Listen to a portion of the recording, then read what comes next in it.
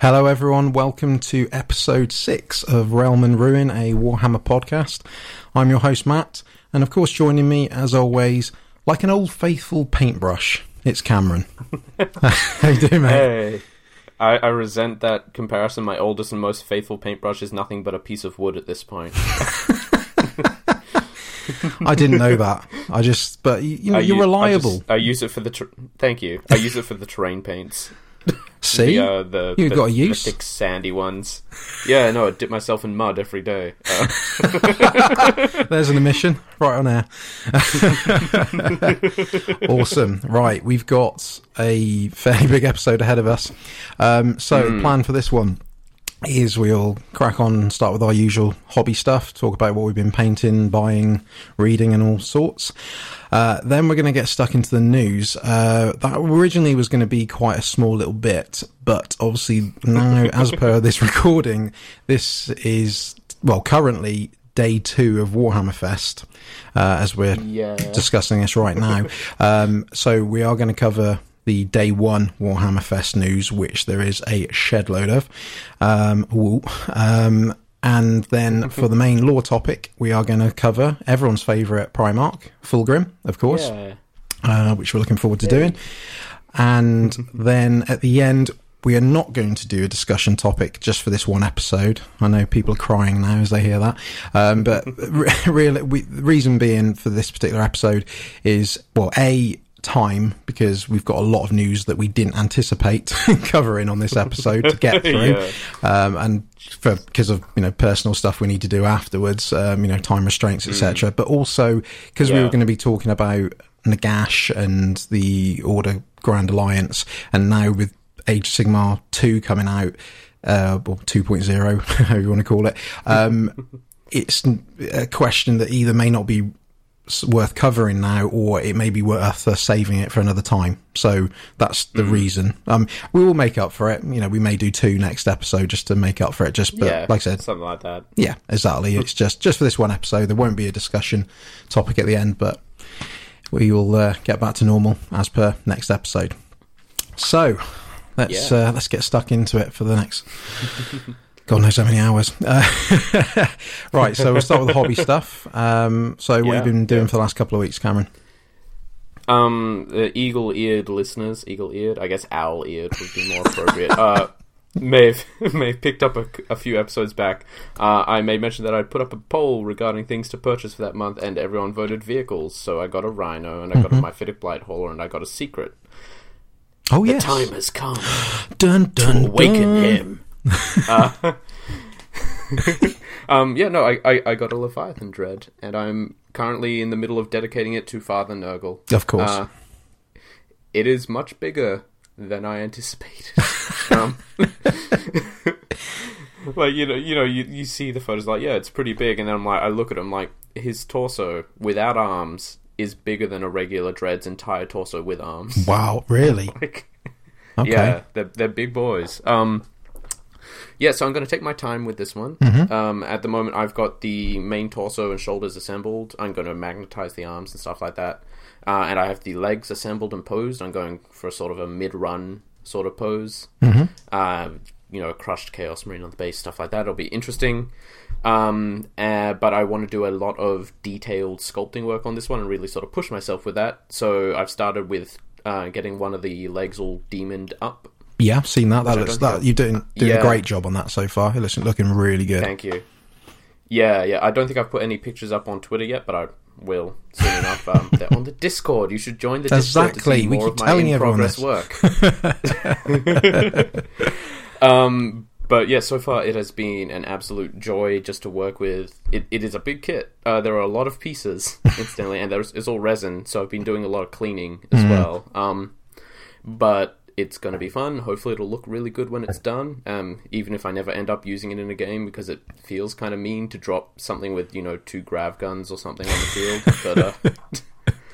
But it's like a 350 point model, and it does what? It does 2d3 plus 2d3 shots that each do 5 flat damage against vehicles or monsters. I'm like, ooh. Yeah, exactly. That's a little mean. Well, that's what Nurgle would want you to do. Yeah, true. In other hobby stuff, I have almost finished painting up that old style fine cast Great Unclean one. He is a few small details from finish. I've decided I'm probably going to run him as a Demon Prince for the most part. If I run a Nurgle Demon detachment at any point, I might use him to test out how a Great Unclean one actually works, and also abuse the fact that I can hide him behind pretty much anything bigger than a rhino. You have to be able to see it to target. I'm sorry, my 20-odd wound Greater Demon is just very, very, very small. He's a diddy one, isn't he? Don't worry, I don't do tournament play or anything, and I won't do that. No. I won't be cruel about it. Exactly. But it is such a lovely model to work with. Like, it's really overdone in that old Nurgle style. Like, every time I look at it, I'm like, oh, I missed another clump of maggots, or I missed another worm. Just looking over it again and again. I think I've narrowed it down to finishing off the nails and the hilt of the sword. I think that's all that's left, but I'm going to have to keep looking it over until I'm sure. I think secretly Nurgle is adding more stuff in your sleep. That's where all these is coming from. It just seems like a never-ending fountain of things. Like, I'm like, yes, I think I've got I twist the model to a degree that I've never seen before. I'm like, oh, no, here's a whole section that I've never even touched. I've missed his armpit. Yeah, it feels like that. Every crevice, a new adventure. Lovely. That sums up Nurgle, I think. Yeah, pretty much. I've done a little more work on the Rhino. Still needs a lot of work before I'm going to get ready to paint it, but hey, that's it. And I finished up a 5-man squad of Plague Marines. I can't remember if I talked about that last time. I think you did. I think I did. I can run a minimum size plasma squad now. Yay. Which is nice. So they'll hop in the Rhino with a Chaos Lord or something. You know. That's about it in terms of modelling. I haven't done a bunch of painting except on the Great Unclean one. I've continued reading that Legends of the Age of Sigmar book. Oh yeah, which is really still really good. Actually had a quick chat to David Geimer on Twitter, who wrote the one about the Fire Slayers making a bargain with the Lords of Khorne or something. Oh yeah, yep. We bumped into each other on the online sphere, which is cool. Mind is blown. Technology. Yeah, well, it's like every time you make a tweet about Rise of the Inari, Gav Thorpe likes it. He does every time. It's stressful to me. It's like he's watching us. Yeah, it's great because obviously in recent times I've read Rise of the Inari and Angels of Darkness, the Dark Angels novel, and he's on it. He's a good lad for doing that. To be fair, to be fair, most of the Black Library authors are good for sort of either they retweeting. Seem very active with the community. Yeah, which is awesome. Yeah. So I'm still reading that compilation book. I'm nearly done with the Skaven bit, which I'm taking my time and enjoying it, because Skaven seem to be the one thing that has not changed at all since the old days of Warhammer Fantasy. They are exactly the same. There's just Vermin Lords thrown in, and that is literally... I mean, there were already Vermin Lords in old Warhammer Fantasy, but they seem more active. Yes, and there are a lot more of them, and they're all different from each other and stuff. But it's like, these are the Plague Monks, and they're exactly as I remember from like the old Gotrek and Felix and stuff like that. And it's a delight to read some. Just Skaven should never change. They're perfect the way they are. Don't change them. They're actually. I think I mentioned before. They're in the Realm Gates books as well. Which they're pretty good. They make little appearances, and they're just up to the usual tricks. You know, they don't change. Yeah. Oh no, they're wonderful.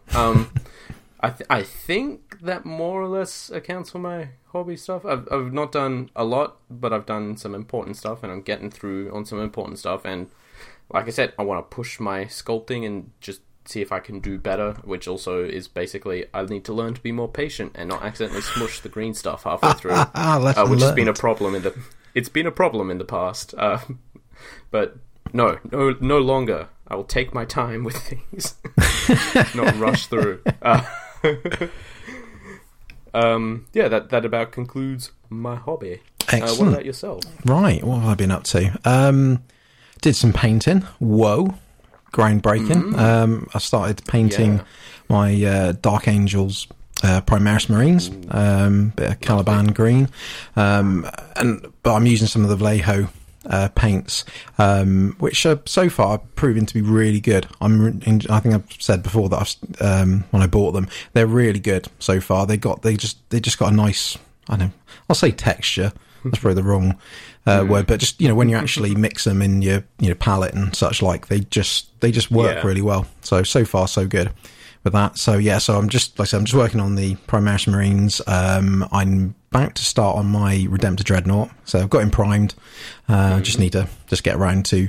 I need to invest in a bigger brush for actually, bigger base brush to actually. I was thinking, wow, this is going to take a long time.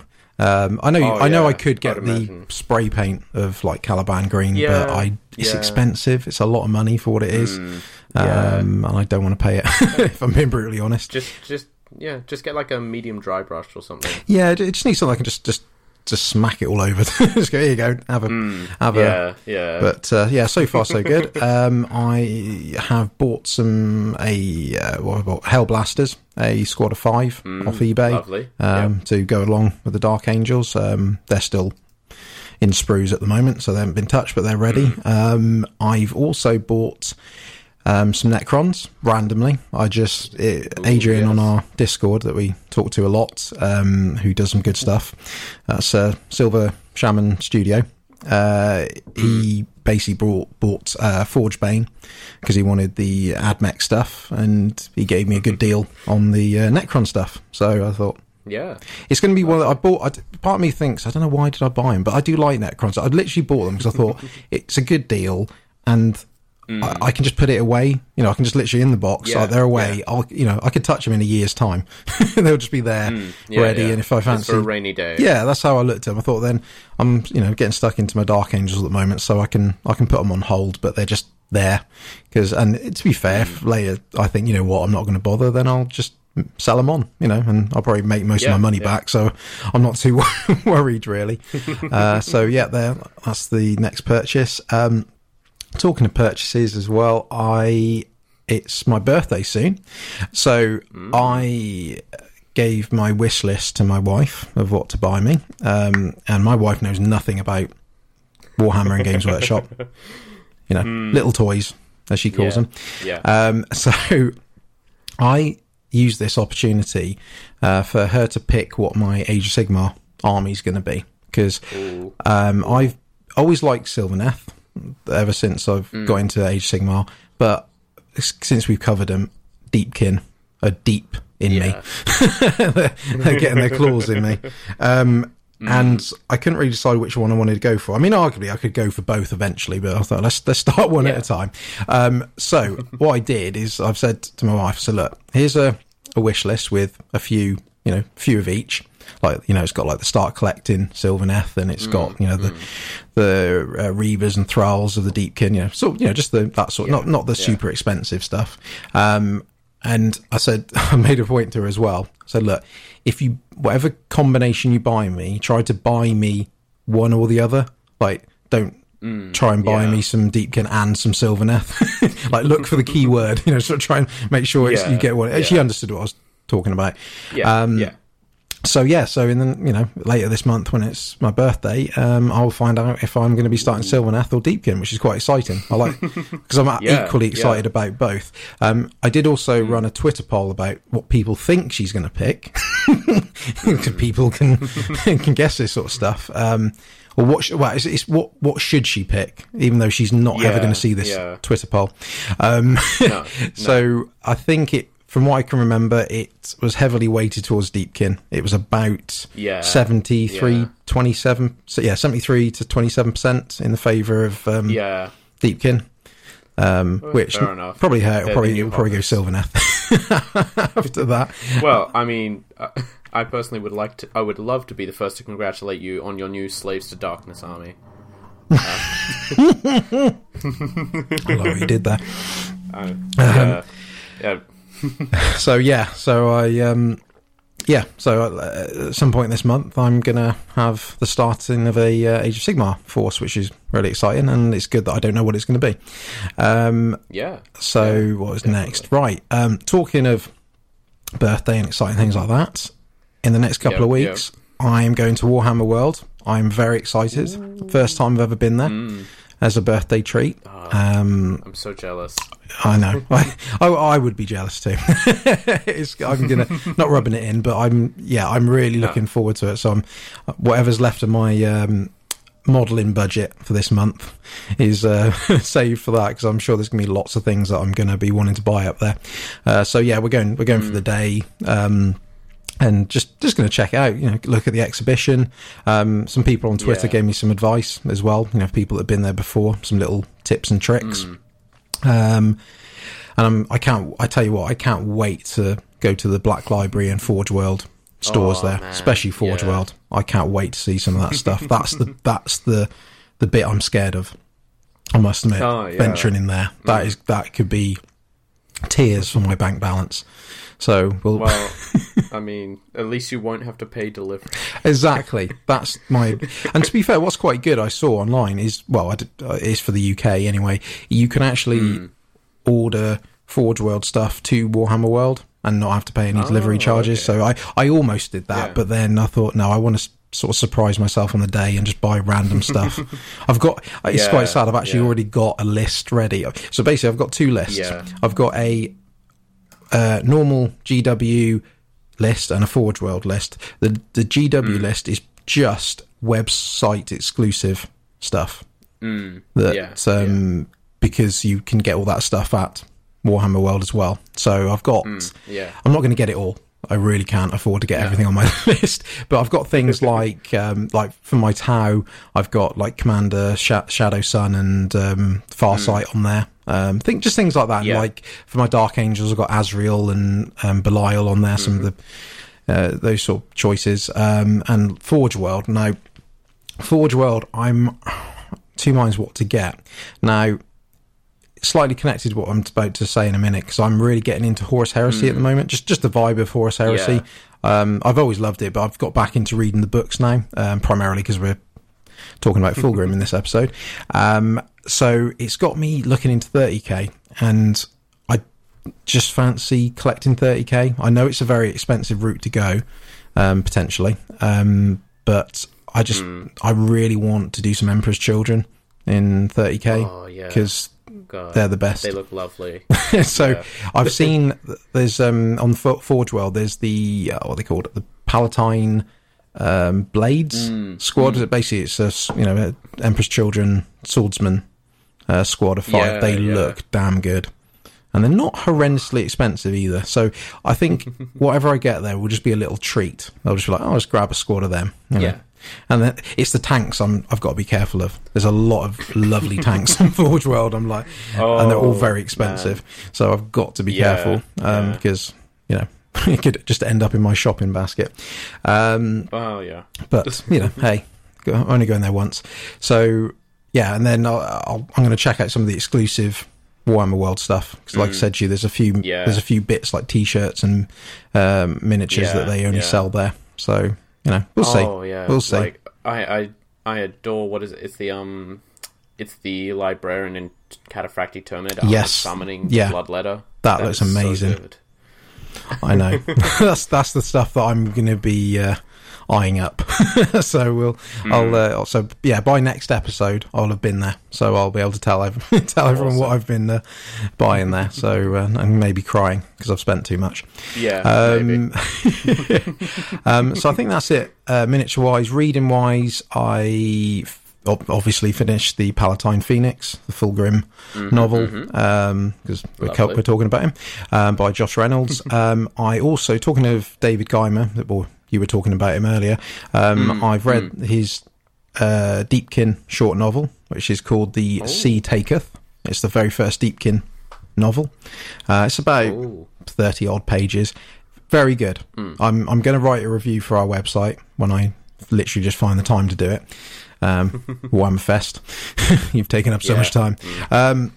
So I'm gonna do a review on it, and so far really good little novel. I recommend it. It's it's a couple of pound, couple of dollars, whatever your exchange rate is. Worth checking out if you're into your Deepkin. And I think, like I said, the last thing is, like I said a minute ago, I'm getting back into my Horus Heresy books. I because I've dipped in and out of the hobby over the years. I'm only up to Mechanicum, which is quite far behind. That's novel number 9.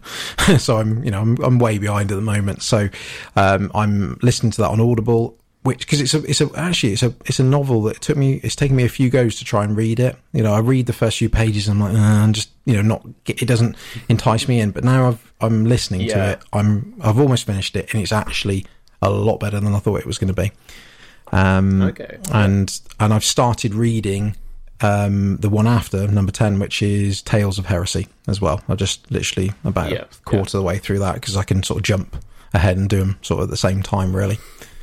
So yeah, I think that's my hobby stuff. It's been quite busy. Painting, definitely. Reading, and buying too much. And that's going to continue always soon. The way. Exactly. Oh god, like my June is looking horrendous. I know, which is what we're going to talk about in the news, because get your wallets ready. There's some damn good stuff coming on the horizon. Oh my god. So I know, I'm wincing already.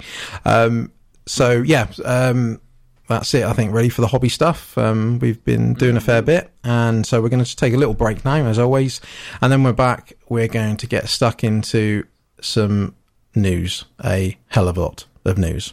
Oh boy. Okay. And welcome back after that short little break. We're going to get stuck into a hell of a lot of news. It's like Adepticon again. we forgot this was coming. So yeah, it was it was Warhammer Fest. It's, as of this recording, it's not like we said earlier, it's on at the moment, but day 1 was yesterday. That's time of this recording, and they have been dropping bombs on us, news-wise. But before we get stuck into that, we will briefly cover some of the news that was originally going to be discussed on this episode. So we thought it would be a bit unfair if we missed these little bits, but so it's old news now to a degree, but we better cover it. Well, it would be rude not to.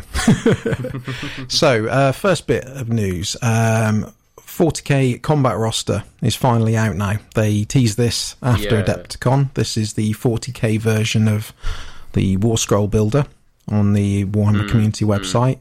How are you finding it so far, Cameron? It's a bit naff. I'm glad we both think the same.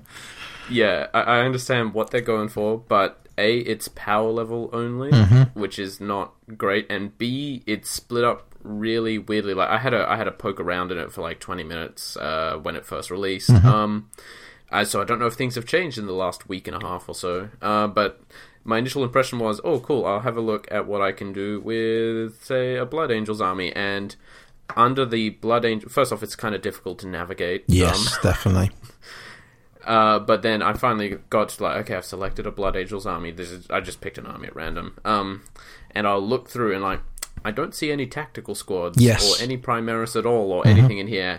And that's because those are under the generic Space Marine header. Yes. And the only things under the sub-faction headers are the things specific to that sub-faction. So you have to do a lot of finagling.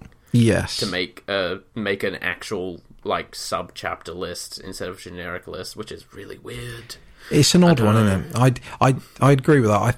I like you said, I know what they're trying to do, and having this is better than not having this. So I'm not sort of dismissing its existence because it's a good thing, but it just feels like it's not quite there yet. It's almost like it's a beta of it. It's sort of like I said, it's an odd one. I've never known something that looks so simple is still yet so clunky at the same time. Like you just said, it just doesn't feel like you think at the top here, I'll pick a, Chaos, Imperium, Xenos, and then you choose your faction, and then you add them down. It just, I don't know, it just doesn't, I don't know, it just seems to be, it doesn't flow very well. And like you said, power level is, people do use power level, so again, you can't discriminate, but, again, most people use points now, so it's like I said, this is a base. It'll improve in time. Like I said, it's better having it than not having it. You can export, but at the moment, like we said a minute ago, it's not going to challenge Battlescribe at the moment. I don't think. But you know, yeah, it is what it is. Exactly, it's there. So, like I said, it's on the Warhammer community website, so you can find it under the FAQs and useful things, which is part of the new little layout of the Warhammer community website as well, which they've changed in the last this week, I think. Right. Next, the Deathwatch Codex is finally out now, along with a few new miniatures, including a very expensive apothecary. And I saw his price. That's pretty expensive. I know he comes with an upgrade sprue as well of Deathwatch, but it's a lot of money. It's so expensive because it's like a 10-man upgrade sprue for one model. Exactly. Yeah, I get what they're going for, because you think, oh, well, I'll have an apothecary and I can then upgrade a 10-man tactical squad. I can see I can see where they're going with it, but it's a bit of an odd combination. I just think to myself, just sell the apothecary cheaper at the same price that you'd expect it to be, and just and then if they want to buy the sprue, the shoulder sprues separately, they can. just let them do that. But the Codex looks really cool from what I've seen of it. I think I'll pick it up eventually at some point. Because Deathwatch cool. But yeah, it's another Codex out. Happy days. It's Harlequins. Lots of cool things. Exactly. Harlequins should be next. Yes, and then it'll be Harlequins should be. What's the date today? Harlequins should be like in the next week. Yes, that's what I anticipate. And then it'll be Knights, then Imperial Knights after that. Hopefully, yeah. Happy days. It's getting there. I will have a quick grouse about one thing with the Deathwatch release. Yeah, go for it. Which is, listen, I understand that this is an expensive hobby, but first off, you made one mistake, Games Workshop. You had the Deathwatch Primaris box, and for some reason in your online store for Australia, you showed it as having 5 models, when in fact it did have the 10 in it. But I looked at that price and went, $120 for 5 models? For a second.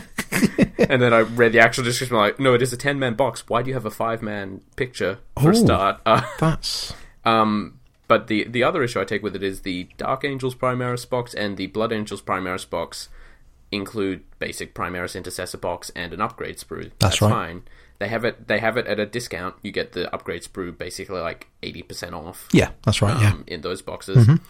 The Deathwatch one, the box is just price of Intercessors plus price of upgrade sprue, no discount, which is a bit. Yeah, I must admit, I don't want to.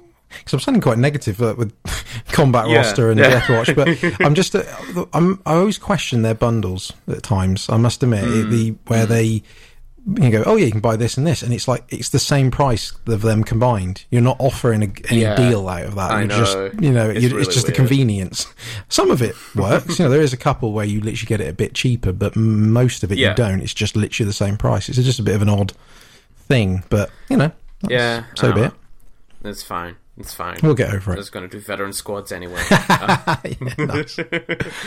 Right. Next old bit of news. There's more Deepkin are out now. So obviously they started with the Thralls and the Reavers and such like. So now you're seeing like the Soul Renders, the Leviathan, and the Alapexes. I believe we're on the last round of pre-orders, which is the Eel Riders and the Alapexes. That's right. So as promised, they're all coming out. Man.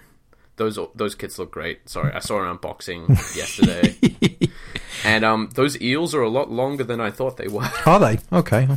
They're like the length of 2 bike bases. Wow, really? That's a lot longer. They're huge. Okay. Yeah. And they look great. It's really interesting because I saw the kit. The eel itself is one piece, like both sides together. It's a single long piece. Wow. Okay. And the fins and the head are the only additions on. It's a really good kit from the looks of it, so I'll probably pick some up eventually because they look really good. To be fair, their kits are getting so good. That's one thing you got to praise them for. They're just the way they're done now. It's just so much better. So fair play to them. Right, and the last bit of old pre Warhammer Fest news is Rogue Trader. A new little skirmish game. I must admit, I don't know that much about this. I know obviously Rogue Trader originally was the first Warhammer 40k, first edition kind of thing, sort of thing. Whereas this is a little skirmish game, so GW are going this route still, aren't they? Where they're doing, things like Shadespire and things like that. So, they're liking these skirmish games, which, happy days. I love it. I think it's great. Yeah. So this looks awesome. Interesting. I must do. What's your thoughts on it? It might be tied to Kill Team in general. First is what a lot of people are saying. Like, there's like, oh, the logos are similar, etc., and that's fine. I'm just looking at this. I'm like, they're such good models. Oh my god! I'm just looking at look at all these Nurgle Chaos Spawn that I don't have to convert or anything. Well, from what you can see, you've got obviously a rogue trader and his crew against a Nurgle crew from Chaos Cultist Force or something. Yeah. Stowaways, who knows? Yeah. But yeah, I love the models, both sides, not just the Nurgle ones. The Rogue Trader, basic troopers, I think are going to make the basis for some really excellent Guard veteran squads. Yeah. Because they are so fancy. And the return of the newest Primarch, Captain Goodboy, also, there's a beautiful dog. So yes. Yeah, I saw that. It looks he has really a little good. Coat and everything. Yeah. Yes. And like you were saying in the break that this come off the back of a leak as well. Yeah. The images leaked, and then it was either a few hours or less than a day later. They went, okay, I guess we're doing the trailer now. We saved this for later, but you can have it now. Yeah. Cool. Yeah, looking forward to it. Yeah. It's late. I think it's later this year, isn't it? I don't think they put an exact. They didn't give us an exact date. It's coming fairly soon because it was going to be announced fairly soon anyway. Given that I assume it would have been shown off at Warhammer Fest. Yeah, I'm presuming that. If not for the leak. Yeah. I actually do want to get one more bit of quick news. Yeah, go for it. Old news. Bell of Lost Souls did a sort of a live stream for Wrath and Glory. Yes. I'm going to keep talking about this because I'm really interested and excited by this game. And they did an actual live play session with the lead designer and some of the Bell of Lost Souls crew, which was really good. We had it was a Commissar, a Ministorum Priest, a White Scars Tactical Marine, and an Inquisitorial Acolyte. Going through a facility, dealing with the forces of Nurgle and stuff. It was really cool. Plague Bearers seem super tough, which it feels like they've got a good system for representing different tiers of enemies, which is awesome. And my actual main news is we got a little more information on what your sort of archetype will do as regards to how the party plays. For example, if you're playing a tactical Space Marine, your role is not one-on-one combat. You're much more suited to fighting mobs and things like that. Inquisitorial Savants, which was the Acolyte that was being played, are okay in combat, but they are mostly there for these really good knowledge and information checks and hacking. Priests are really interesting because they keep the party running. You can get shocked, which will exhaust you and stop you from doing anything, and the priest's role is to give sermons in the middle of the fight to restore your shock value and sort of get you back up on your feet, you gotta do it for the Emperor. That makes sense, yeah. And then the Commissar's role is to keep everyone in line, but their actual mechanical benefit is they are really good at setting up team interaction attacks. They will debuff an enemy, which lets another player do a special move and stuff like that. So we're getting a sort of a vision into how different players and their different characters will be able to interact. Oh, my brain just went blank for a second. Whoa. It's prone to doing that. Don't worry. Mine does the same. Yeah, no, lead designers just come in here with the little flash thing from Men in Black. Stop talking about our thing. It's not released yet. Shh. But just more and more info about the game is coming out. It seems really great. I really want to run a group that is just 4 orcs. Yeah. Looking for a Crumpin. Well, like I said, I so want us to do a recorded episode where we play it over the internet. I think that'll be fantastic. 100%. We'll do it as like a little spin-off. I think because they've said it was going to be. Is it Gen Con? They said they're going to sort of announce Gen Con. They're doing early. It's either an early release at Gen Con or announcing the release date at Gen Con. Because that's August. Is that August? August. Yeah. I think it's that. So, yeah. So I hope. Well, by the end of this year, we should hopefully have it. in some shape. I can't wait. We'll keep everyone posted on good. Yep. Yeah. Right. But enough of that. I spent 2 days doing nothing but looking at news. Yes. Let's get into the new news. So we've done the old news. This is new news, or well, it's old news because it was yesterday, but it's newer news. God. Right. So what we'll do is we've broken this up into Age of Sigmar, and then we'll talk about the 40k/30k because there's some Horus Heresy stuff as well that are of interest. And we'll just get stuck in and reveal everything that we know about so far, because there's a lot. Yeah, there is a rather a large amount. Yeah, like I said, it's like Adepticon again. So let's start with the big one. Man. So Age of Sigmar. Yep. They have revealed that there's going to be the new edition of Age of Sigmar coming out in June. We're mid-May. Within a month and a half. We can almost taste it. It's we'll call it Age of Sigmar 2.0 or whatever you want to call it. Yeah, it's something like that. It's looking tasty. They've shown us, like I said, they've shown us that it's going to be June. No official date, but I'm sure that it'll be out very soon. It's going to be Stormcast Eternals, as expected, but this time there's no Bloodbound in this one. We've now got the Nighthaunt as the other force in this, which is what a great choice. I've just been going ghosts for 2 days. More ghosts. And then, but it's when I think my highlight was when I saw Skaven ghosts or Skaven skellies. Weird. It's looking weird, like rat or horse-faced wraith things. It's so good. They look amazing. Oh my God. So the main purpose of this new edition of Age of Sigmar, which I think a lot of people expected. I don't think they expected it this soon, admittedly, but it was on the cards. I think. I mean, it's been 3 years. Exactly, and I think for a lot of people they forget it's 3 years, understandably, because it's gone quick, those 3 years. So the main purpose of this, from what they've said anyway, the main purpose of this new edition of Age of Sigmar is, I think, a couple of things.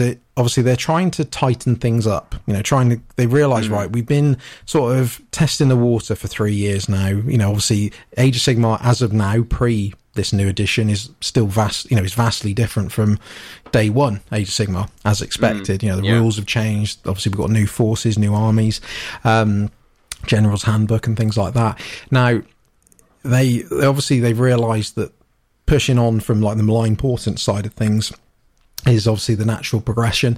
So with this sort of set, this new starter set, like I said, you've got the new Stormcast Eternals, which are the Sacrosanct Chamber.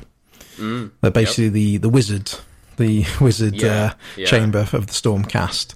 They look dang good. They look. The minis look amazing. You're seeing a lot of minis with robes and all sorts. Really, you got lanterns and so they seem to be one of their main focuses, from what we can see anyway, is about fighting for souls with the Nighthaunt. They're sucking souls to to obviously for Sigmar to reforge them back in base. So it's looking, like I said, it's looking amazing. One thing I'm particularly excited about, which sounds a bit sad, but I can't wait to see the book that comes with it, the core book. Now they've said this is the book of all books.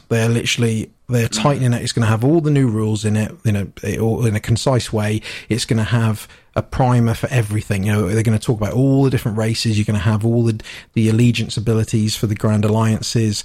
It's got over 200 pages of lore. I'm feeling a bit faint right now. That's going to be one hell of an episode. I know. I think we may have to break that one up into at least 2 episodes, I think, potentially. That's a scary proposition. So it is going to be the mother of all books that they're going to bring with it. Because obviously the original starter set come with a sort of book, but nowhere to that sort of standard. It's going to have a lot of new maps in it. That's one thing they realise that people want, that the actual geography of of the mortal realms is a bit vague at times. People are like, we want maps. Give us maps. We love maps. So that's going to be a big part of it as well as all the lovely new miniatures that you're going to get. So if you want to start Stormcast again, or if you've got Stormcast and you want some new boys and girls coming into this, which we'll talk about in a second. And then obviously the Nighthaunt as well. So what's your thoughts, Cameron, on Age of Sigmar 2? This is going to be an instant get. First off, I have to say it's felt really weird. Like with Stormcast Eternals, there have been 2 female models, one of which was a Shadespire model, and unnamed, more or less. The other one being an actual hero, Neve Blacktalon. She's very cool, and I love her sculpt. Yep. Like right out the gate, this is technically more Warhammer Fest news, but their program was the art for it was a female liberator, and she looked awesome. Oh, she looks amazing. That artwork. It feels like they're stating, like, yes, we are going to be a bit more inclusive. It's not just a boys' club in the Stormcast. Absolutely. And the Sacrosanct Chamber seems to be that. There are a lot of female minis, and they all look really, really good. Some of them fantastic. You posted on Twitter that you wanted the large scale print of the female hero with the lanterns. She looks amazing. I know it's an upscaled version. I appreciate that, but just the sculpt on her just looks amazing. Absolutely, she's so the Sequintor Prime is the what she's. Okay. I think that's who she is anyway. I could be wrong, but I'm 90% sure that's who she is. But that miniature. Wow, absolutely, that was proper. Of all the things we saw, we saw quite a few things yesterday, obviously on the, especially on Twitter and the Warhammer website. But it's crazy when you're like, it was one of those where when I saw her, I was like, what? Stop. Stop feed. Who is that? And she looks amazing. I would have loved to have seen the upscaled one yesterday if I was there in person. That would have been amazing. Yeah. No, they might still have it around when you go. Yeah. I like your thought. Yeah. Good thinking. So you can always, I'll make a phone call. Yeah. Warhammer would you happen to have the Sequitor Prime upscale still in there for me to look at? Yeah. I don't know if you know me. I'm from Realm and Ruin. Who? Yeah. But yeah, we've got so many new Stormcast. We have Stormcast Artillery now, which was apparently hinted at with the rules for the Lord Ordinator from Malign Portents. Yep. Apparently his rules said something about working with allied artillery or something, which is awesome. It's basically a Reaper bolt thrower, but for Stormcast, so cool. I like it. All good. Yep. Also, what looks like new Judicator-style troops, but they have weird... They almost look like mortar crossbows because they've got these big, heavy glass bolts, kind of things. Got a bunch of new heroes, which all look great. What seems to be leading the force is kind of like the Lord Celestin on Aquila, or Lord Aquila, or whatever it is. The guy on the big griffin without the wings. Except this time he's got a big staff and robes, and he's even more reared up and cool looking, if you could believe it. I just imagine that's what they're doing in the design studio. We want them to be more reared up. This is Age of Sigmar 2. This is the sequel. This is the new edition. Rear them up a bit more. Line of sight. Listen, this hero has to be sniped under the new rules, so he needs to be tall. Yes, fair point. But then I saw them. The best things I've ever seen. I saw the ghosts. The ghosts. Oh my god, they're so good. It's amazing. The models are so beautiful. Like, I'm just like, I'm running an undead themed Dungeons and Dragons campaign right now, and I'm looking at this, I'm like, even if I wasn't running D&D specifically all about ghosts and things like that, these are still some of the...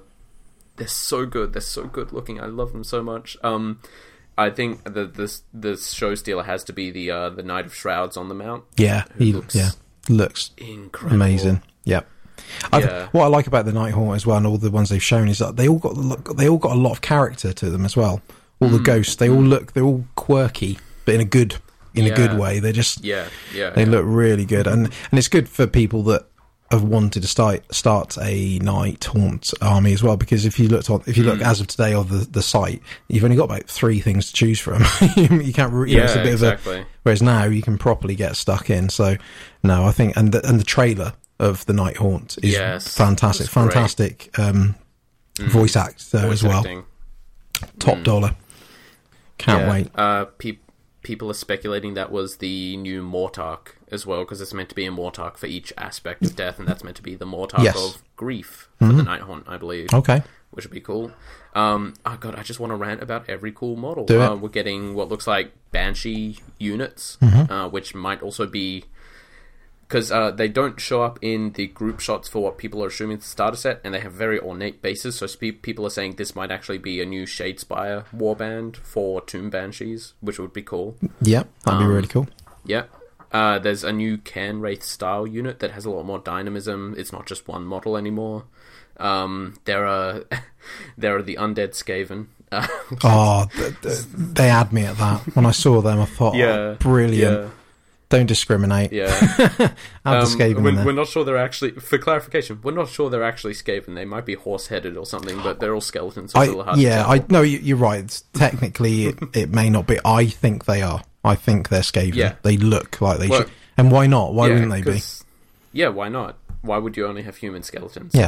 The thing is, they're also armed with these rusty old halberds, so everyone immediately went, oh, it's dead storm vermin.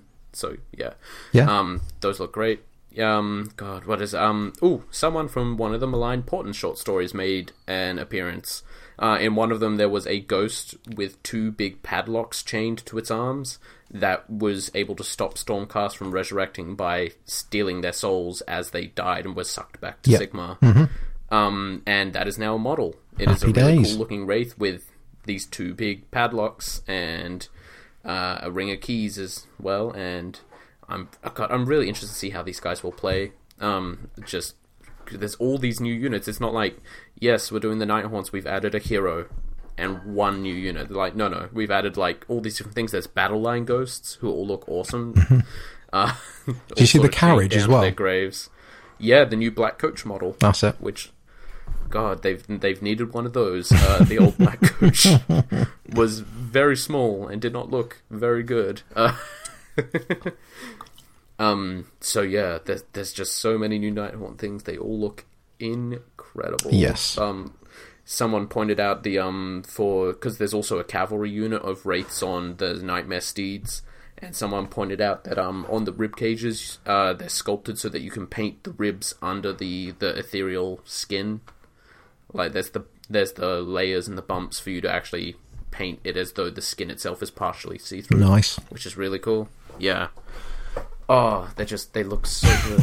They're so just gushing over them, These ghosts all over the place.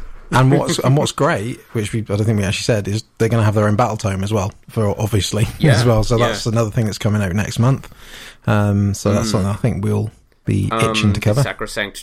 Sacrosanct Chamber will also apparently be getting their own battle tome. Yes. And the actual big important news regarding battle tomes, it's a new edition. It's been asked, do I need to buy a new battle tome? No, you do not. No. This is apparently backwards compatible. So, yes. Yeah. It is. Like the Xbox One, it's backwards compatible. Yeah.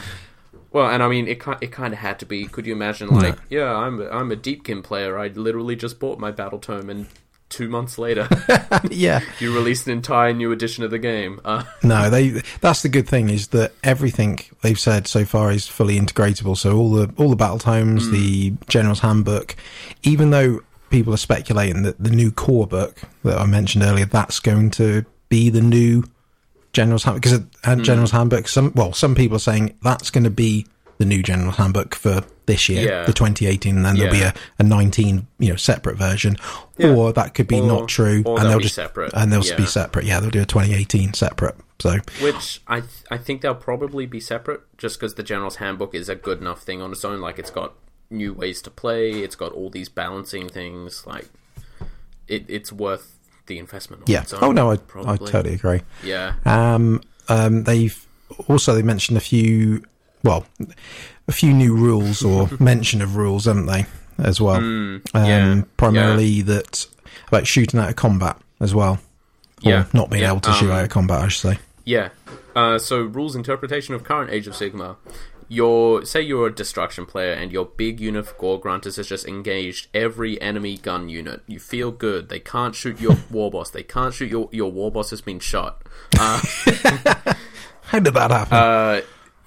Apparently the new rules are, if you're a shooting unit, you can still shoot when you're in combat, but you can only target the unit that you're in combat with. Yes. Which, thank you. Makes sense. I mean, the game already had enough of a problem with hero sniping because there's no rules protecting characters in current Age of Sigmar, so I also hope they'll address that a bit.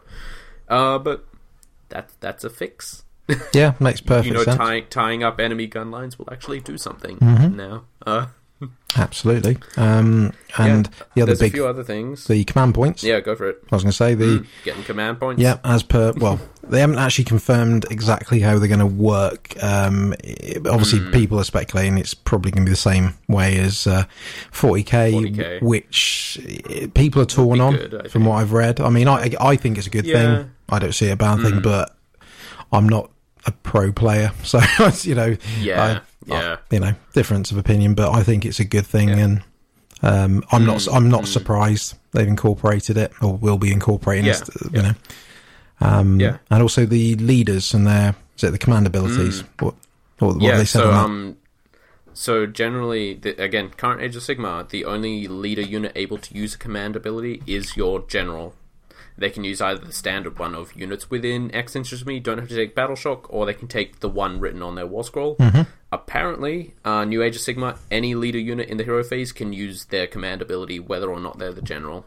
Boom. I think is what it is, which means your leader heavy army is going to be a bit better. Yes. Because that's the thing, because like, a lot of times the general choice won't make sense, because you'll run a Dark Elf unit and you're like, not Dark Elf, Daughters of Cain, say, and you've got Marathi in the army because Marathi's awesome, why wouldn't you? And her command ability is actually quite good, but maybe for the trick you're trying to do, you want to use the Hag Queen's command ability instead, or something like that. So Marathi's not your general, even though she's in the army, she's clearly the one actually leading it. No, the Hag Queen is the general, because you want access to that command ability. It's sort of taking that away and just going, I mean, you're paying the points for the unit. You should get everything on the unit sheet. Yeah, which is cool. Yeah, totally agree. Yeah. Oh, it's pretty good. Yeah, it shows that they're learning from like I said, these first 3 years of Age of Sigmar, that there's things that need tweaking and they realise it.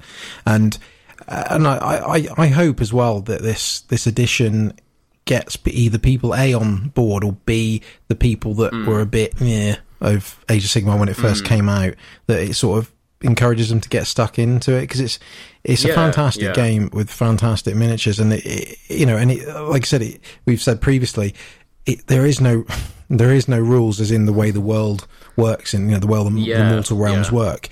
Now they're getting to the point where they're like, right, let's tighten things up, but they still got the creative freedom there. Just because they've said this is happening, anything can happen. We had Deepkin last few weeks. They come out of the sea from nowhere, so anything can happen. So it's just, I think this is a perfect move on their behalf. So I think I can't. Unlike you, this is a day one, absolute day one purchase.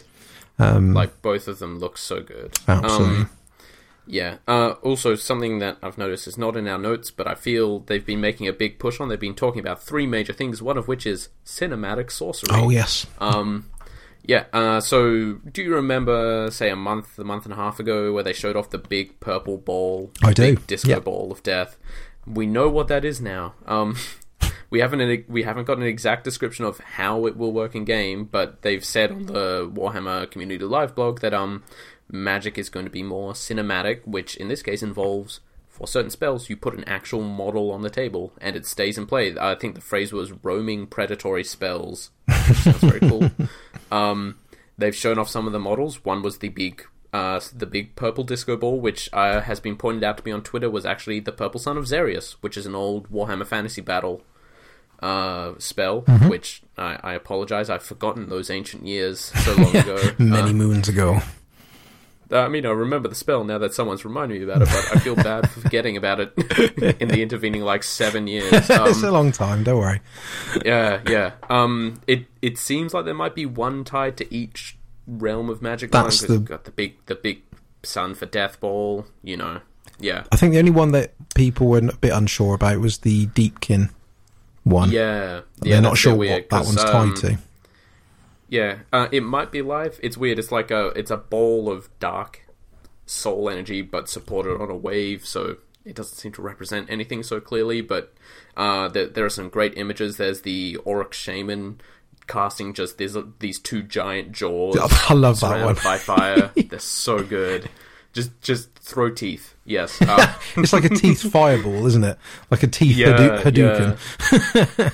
Yeah. Exactly. We got Morathi with two sort of lightning orbs, one dark and one light, so clearly representing light magic and shadow magic. Mm-hmm. There is one of the new Stormcast wizards casting a big fiery skull for fire. So yeah. Presumably there are one or two more of these to be shown off, and in the next few days we should hopefully get the info on what they actually do / how they actually work, because I'm really interested, because like someone on Twitter told me that was the Purple Sun Azarius and showed me the old spell card for it, and I looked at it, it's like 15 plus to cast. Yes, I remember those days where you rolled a whole bunch of dice and added up the numbers, and it's like, if you want to cast this different version, roll 25 plus. I'm like, oh god. I'm getting a bit lightheaded now. Ooh, lots of numbers. So it'll be super interesting to see how they go. Also, we saw the giant Necromancer ball, the Purple Sun Azarius, in scale, and it is really, really big. It's huge. They had it next to one of the Death Necromancer, the standard plastic clam kit model, and he was tiny next to it. So big spells. Yeah. Big spells. Which I'm really into, because spells are fun in either as psychic powers or as actual spells, depending on if you're in 40k or Age of Sigmar, but a lot of the times it just feels like I roll above a 7, I do X number of mortal wounds. Ooh. Having it have a much bigger effect on the table sounds really, really cool. I'm really into it. It's sounding great. It really is. Good old Age of Sigmar Part 2. Right, what else we got? Still more to talk about. Yeah. Age of Sigmar Part 2. Exactly. We've got... they've shown some new scenery as well. New objectives. New objectives, yeah. They've also shown some new dice, which has caused, obviously, speculation, because they're command dice and terrain dice. Yeah. And status dice. The plot thickens. So, yeah. There's, even if it just ends up being a better way to track what is what, that's cool. Like, put a terrain dice with this up, say, this is an arcane woods, and this is a sacrificial ruins, and things like that. Even if it just ends up being that, that's good, an official way to track those things. Yeah. But I kind of really want it to be, you roll for what the terrain is each turn, or something like that. Yeah. That would be cool. That would be cool. Yeah, exactly. I think they'll probably give some good flexibility for it, so I could see that happening. Oh, yeah. There's also some new paints, for ghosts. Yes, ghost paint. Ghost paint. And one's a technical green paint, isn't it? Which I forgot to write down the name of. There's a screen. It's Nighthaunt something. Yes. Or Malignant something, or something like that. Yeah. So it's really good, especially with the green one. It just looks like it's going to make it super easy to paint them, which I don't consider a bad thing. Just no. Prime them, whack it on. Yeah. I was just going to prime them white and put Nihilakh Oxide all over them, but I'll also play around with these new paints because they look super good. Absolutely. The other one is sort of a dark grey blue, but it's applied in the same way. It's also a technical paint. Yes. It looks like. So, yeah, it's basically new washes, but they're more poppy. They've got sort of neon components or something to make them really, really bright, kind of along the Nihilakh Oxide style of thing. Yeah. Excellent. And from a Forge World point of view, in Age of Sigmar, they've shown off the new Khorne Lord on a dragon. Which has got... I should have wrote down his name. He had a very long name. Ooh. Let me see. I might have a... Where is he? The triumphant debut of Vargaroth the Scarred and his mighty draconic mount Skalok, the skull host of Khorne. That's it. You go. That's the one. Big names. Big miniature. It's huge. It's the biggest Forge World Age of Sigmar model they've ever done. supposedly. Yeah. They've been talking a lot about the biggest model they've ever done for a while.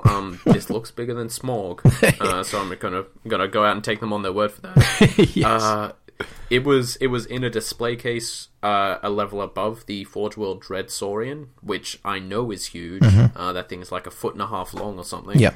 And this dwarfed it. Yeah. It was ridiculous. This is a big boy. They had actually what I like about the official pics is they had the Empire Man from the Giants kit, the little running away guy, using him as a scale model for everything. So just stick him in front of this big dragon running away, and that's your sense of scale, because that's a roughly human-sized model. Exactly. Like, oh my god, I can barely see him. Oh, it looks amazing. Oh man, it is awesome. Yeah, right. And then the is that Sequitur Prime, which you loved. Yeah, exactly. So that's the Age of Sigmar side of Warhammer Fest so far, which is mopping my brow. Unless I feel we should mention this just in case something actually comes out of it. They mentioned in today's live blog some news about Gotrek Gurnison, but in their sort of summary for Saturday, in all their bullet points mixed in there is just a little bullet point that says Brian Blessed as Gotrek Gurnison. And I don't know what to think about that. We don't have any context for that yet. No, so, I'm really interested to find out what it is. I'm sure we'll find out later today. Yeah. Oh, I feel I should be checking the Reddit constantly as we do this episode. Yeah, exactly. Well, if you come across it while we're still recording, we'll slip it in. But we'll now move on to the 40 and 30k side of things. In no particular order. We have seen the first new Plastic Sister, and she looks amazing. She looks absolutely fantastic. From what I've seen, I presume that was like an upscaled version, or was it? Because I didn't. I think it was a 3D render that was going to be used for the upscale version. And did they hint, or I think I read that they hinted that this is going to be the potential advance version before the main bulk of them come out. This will be the taster one they'll release. Just to if so, I'm buying like 10. It looks so good. Oh my god, she looks amazing. Just the level of detail is ridiculous. It's astounding, isn't it? She's a Rosarius and everything like that. She's got these really good facial scars. Her hair looks really detailed. It is and it's continuing on from what they showed in Age of Sigmar yesterday, which is, I mean, Sisters of Battle already existed, so it's not like they're pushing this in to make it more accessible to everyone, but like a good, more or less non-sexualized female model that looks really good and sort of looks interesting, looks powerful in their own way. I am absolutely 100% there for that. She looks amazing. Yep. If the rest of the Sisters of Battle line looks that good, I'm going to have a problem. So's your bank balance. Yeah, tell me about it. That's right, it's next year. We know it's 2019 for the Sisters. I got time to take out a loan.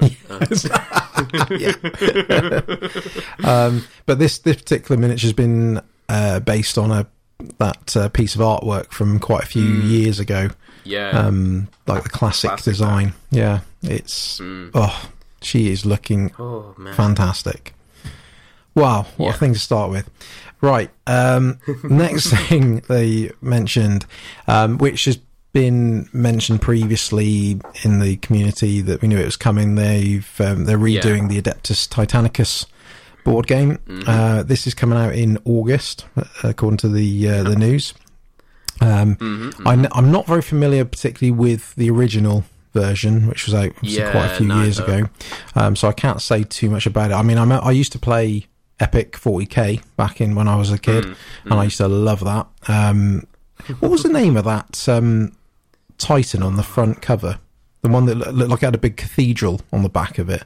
That would have been the Emperor class, I'm assuming. I think it had an actual cathedral. Yeah, yeah, just looked like it did. I can't remember. Yeah, Emperor class. Yeah, because what it goes Warhound, Reaver, Warlord, then Emperor class is the one they've never actually made because it's too big, and even Forge World won't do it. Which, like, I've seen scratch built Emperor Titans, and they're like 4.5 feet tall. So yeah, it was. I used to love, because I actually owned Epic 40k, and I used to absolutely love that model. It was one off the front cover, from what I remember. Yeah. Anyway, I digress. Adeptus Titanicus is, like I said, coming out, and for a lot of people are celebrating because this is the way they'll be able to actually finally own a Warlord Titan. I know, right? There's what is it? There's that Facebook club for official owners of the Warlord Titans. I feel they're going to get a lot of entrants. Yeah, I've got one. It may only be a quarter of the size, but I've got one. Yeah. I mean, I feel I should point out, it's done in an 8mm scale. The Warlord Titan is still as big or slightly bigger than an actual Imperial Knight model for 40k. Yeah. Oh, yeah. They're not small. They're just smaller than the. But I quite like the fact as well is that they're plastic, but there's going to be resin weapon upgrades as well. Weapon swaps. Yeah. Which is cool. Apparently it's designed for easy magnetization, which is really cool. Lovely. Like they know people are going to want to buy different sets to swap these out, but maybe don't want to buy the initial kit several times for several Warlords. Yeah, they look great. So the Warlords are set in their loadout. The Knights appear to be set in their loadout, but the Reavers will have changeable loadouts. There's no Warhound for some reason, but who knows? Yeah. Also, what they've revealed as well is that there's going to be different editions of the game as well. There's going to be a sort of, is it a Grandmaster edition or something like that? There's going to be a Grand edition, which is going to basically have everything in it. But then they sort of hinted that, you could buy the rulebook separately and all the other, so you can sort of pick and choose how you get into this game. Oh my god. Sorry, I just imagine you can buy the rulebook separately. I just imagine someone playing with the actual to scale models. Yeah, I can see. Well, what? Oh, if you got it, so cool. Why not? Oh my god! It was. I want to see that battle report. Actually, I remember. Again, I'm slightly going off topic, but I was on the Warhammer 30k Reddit recently, and someone was in there. It looked like a workshop or something. There was someone that clearly looked like they were doing it at work as opposed to their home. But they were basically doing a 2-on-1. 30k battle, but with Titans, and it was nice. 25,000 points. It was 12.5k versus 12.5k, and it was crazy. It took them 8 hours to have the one battle. Yeah, I bet it did. To be fair, it was probably quite an old post because the Reddit's quite old as well. So I don't think it's a recent thing, but I was just like, wow, that's a lot of time and a lot of money you got there. Oh, worth it. Oh, absolutely. If you got it, big space. Exactly. If you got it, flaunt it. Flaunt those Titans. So that's Adeptus Titanicus. We'll see what. I mean, I don't think I'll get into it, but I'd buy a Titan of some sort. Oh yeah, I'm not gonna. I'd buy one just to say I have one. Yeah, so I want to be part of the club. I own a Warlord Titan. What am I using it as? Oh, I'm using it as a Knight proxy.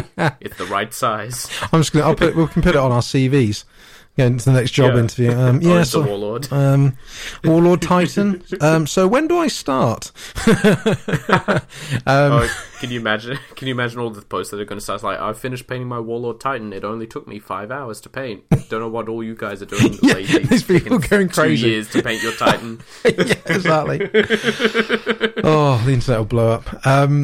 Right. So the next thing they've revealed is they've revealed the 8th Horus Heresy book, as in not the novels, but the actual rule Forge World game. Yeah, the big black ones with that look like big tomes. The leather bound ones that are again quite expensive. So it's going to be called Malevolence, and it's, from what it says, it's going to include the White Scars, Blood Angels, Alpha Legion, and Space Wolves, which I think has annoyed Dark Angel players, because I think Dark Angels aren't there yet in any of the books. Again, I could be wrong. That's just what I read. That's ticking along. So for Horus Heresy players, they're going to be happy because there's another big book for them to save up to buy. Another loan.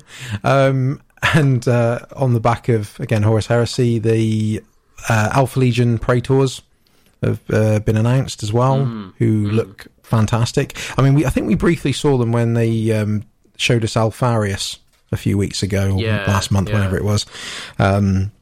So, these were on the cards, and they've been revealed, so... speaking of which, Alfarius is out in the wild now. He's escaped Warhammer Fest. Yes, he did. Yes. Made his way to YouTube, where I've seen unboxings. Yeah. It's the most expensive single normal marine you'll buy.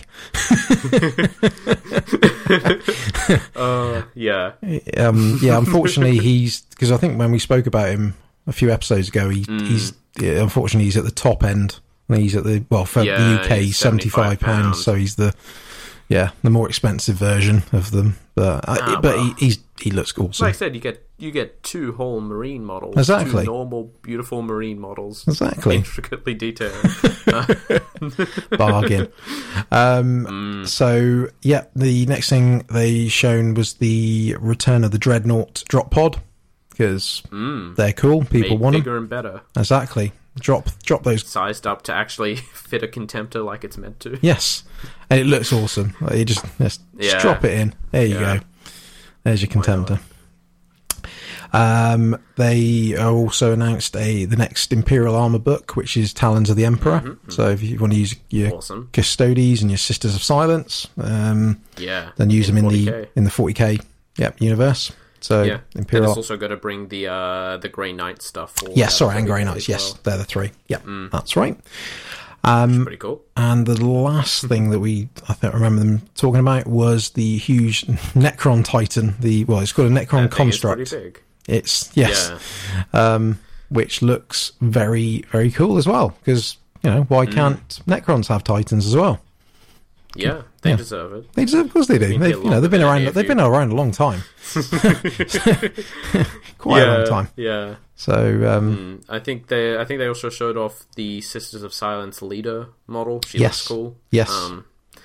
And a new Dark Mechanicus model from Forge World, which also looked pretty cool. Yes, the Anacris Scoria. Yeah, that was it. Which looks awesome. And also there's yet another new tank, which I think is for the Solar Auxilia, which is it's like a cross between a Predator and an Aurochs armored transport, and it looks awesome.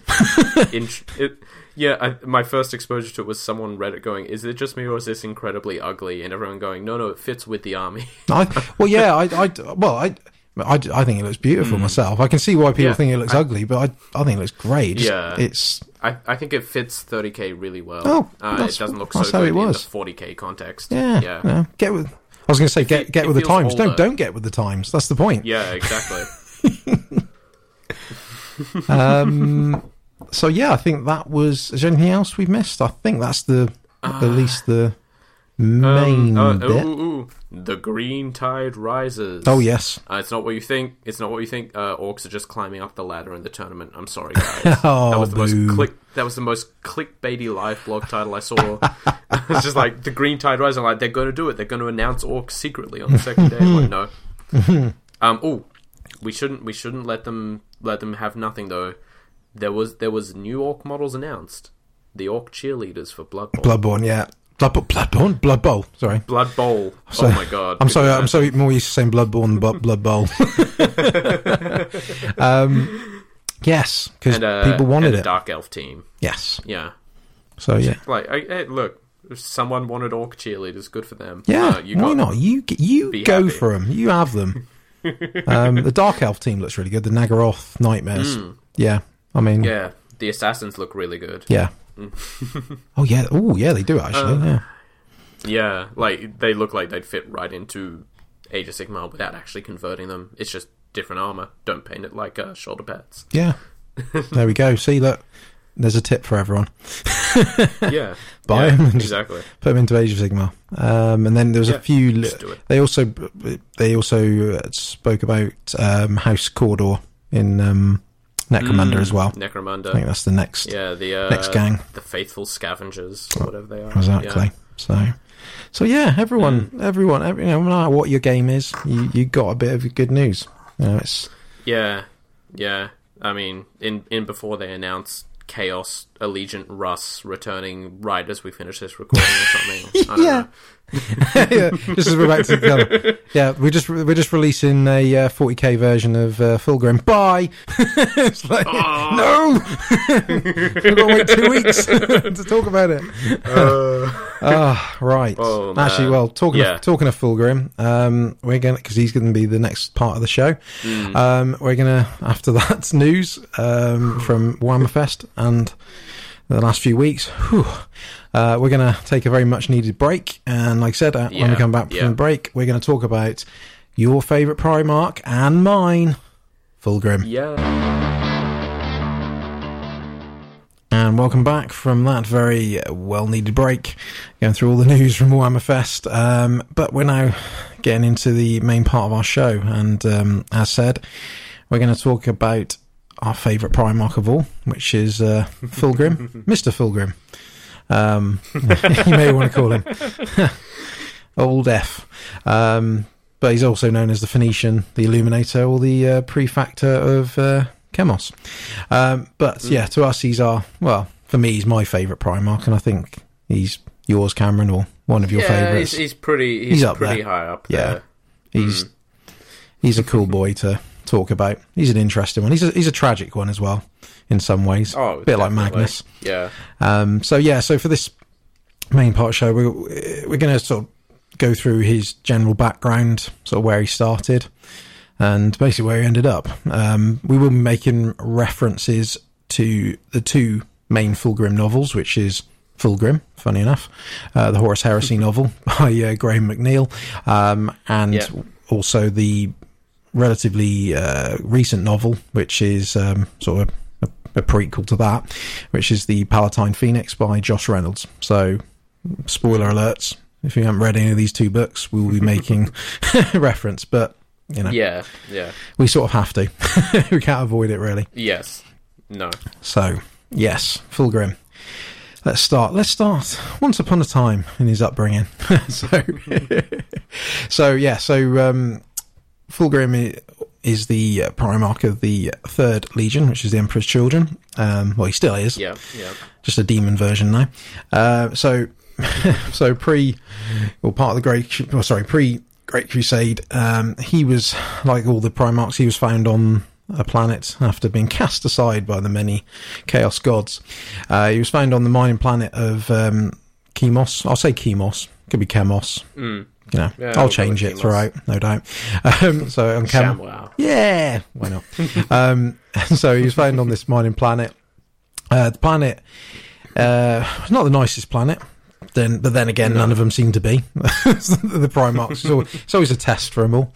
It's a mining planet cut off by warp storms. So it's a planet which is really struggling to survive, and not even due to war, which is obviously a lot of it, or invasion. It's actually just general survival, because they're really struggling to produce resources, because, like I said, it's just everyone has to work to produce these resources, because, like I said, because of the warp storms, traders from other planets really struggle to get to them. So they have to be a very sufficient planet, but the problem is they struggle to do that, just because the way their systems are built, just the agriculture, it basically means that everyone that can has to work. It's one of those where sorry kid, put down that video game controller. We're sending you down the mines. Into the coal mine with you. Yeah, exactly. It's one of those sort of situations where it's all about survival. And from what we see, like I said, it doesn't seem to be about war. It doesn't seem to be a planet which has much conflict, because there's no place for conflict. Because if they had conflict, they would be, they would just be dying anyway, because of the lack of resources. And unfortunately, the planet is slowly dying. It's one of those where it's on a bit of a ticking time bomb. So, Fulgrim is found by the caretakers, and I don't mean the people that look after the place, not the janitors, cleaning up and making sure things are fine. It's basically the Chemos police force, which seems to be the only military-esque force on the planet, from what I gather anyway. And basically he's found by these 3 particular caretakers. One of them goes to kill him because it's going to be another drain on the planet, because again, this whole survival thing, any orphans, they unfortunately try to get rid of them because they just don't have it's just another mouth to feed. Unfortunately, they just don't have the space and capacity for it. But luckily, one of them stops the other one from doing it. And what I love in the backstory is that he's given to this one caretaker to basically become his adopted father. That due to his beauty, due to Fulgrim's beauty, but you can't kill him. He's so beautiful. He's such a pretty baby. Look at him. Look at him. Look at him bench pressing that log at 2 years old. Which is a whole thing. This whole beauty thing, with Fulgrim. In the early days, he's a beautiful, beautiful guy. So that's a key part of him. Very charismatic. So like all the Primarchs, he basically, advances above his years, as they all do. He basically becomes what's called an executive, which is sort of one of their leaders of sort on this planet by a young age. But I think it's basically the age of 15. He's basically one of the guys helping run it. So that shows how quickly he's coming on. But the key thing he does to the planet is, due to his understanding and knowledge, he finds ways to improve the production level of everything, the machinery, the technology. They basically go around to different parts of Chemos to, basically resurrect like mines that have been redundant for, God knows how many years. And he basically, like I said, he just whips them into shape, but, but just going, look, no, you can do it. Look, if we do it this way, and that completely transforms the planet, because basically with this new production lines and machinery and technology that he's come up with, they can now start making enough resources to survive, actually more than survive, to actually comfortably survive, like a planet. Yeah, to flourish. Yeah, basically. Which then leads to another key point of Fulgrim and the Emperor's Children, to a degree, is he brings back art and culture, because obviously, because of the whole survival thing, they haven't got time for culture and art. It's just like, no, there's no point trying to admire a painting if you're about to die of starvation. It's not important enough, anymore. So obviously Fulgrim is very of that sort of nature. He he appreciates art and culture. He's like, right, great, look, we're surviving now, so get painting, get writing your poems. Let's make some statues. Yeah, statues. Oh, are you going to make it of me? Oh, go on then. I guess. Strikes a pose. I can imagine Fulgrim doing that. Which angle do you want me from? So basically, I think from what I've read anyway, from about the years of, I think he's about 50, and even though he becomes an executive at 15, about 50 is when everything's in its prime at that point. Like those 50 years, it's to a level they never thought possible. And then in a timely fashion, spaceships from above start appearing at Chemos, which basically is as expected, is the Emperor turning up, going, another one of my sons, I find him. And compared to when we were speaking about Mortarion a few episodes ago, where obviously Morty was a bit resistant to the Emperor and, had to sort of... the Emperor gave him a challenge. Fulgrim was like, I'm on board.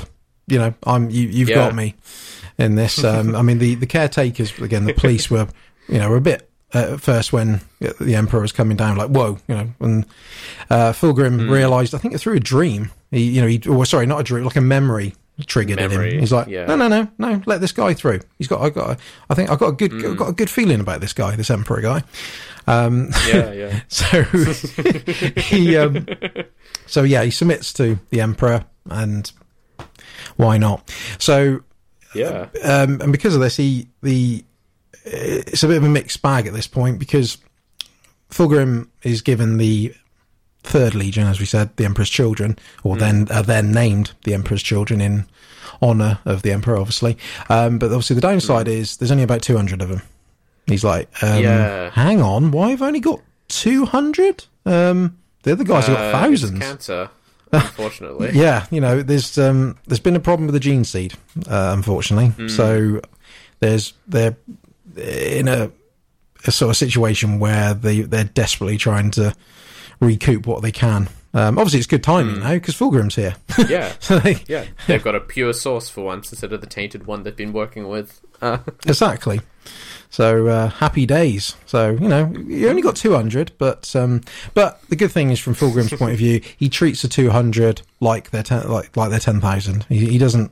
Numbers don't mean anything. Yeah. He's like, these are my guys. These are my sons. Yeah. Don't worry, it's quality over quantity. That's how we're gonna. Exactly. That's how we're gonna play this game. Which obviously shows you to me, it came across as like the early seeds of his pursuit of perfection. Perfection is a massive thing to Fulgrim.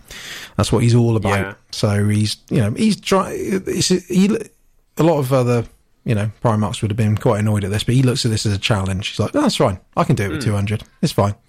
Yeah, I have to be the best I can because I literally don't have the numbers to not be the best. No, exactly, and he just can't handle not being the best at what he does. So it's he takes it on his beautiful chin.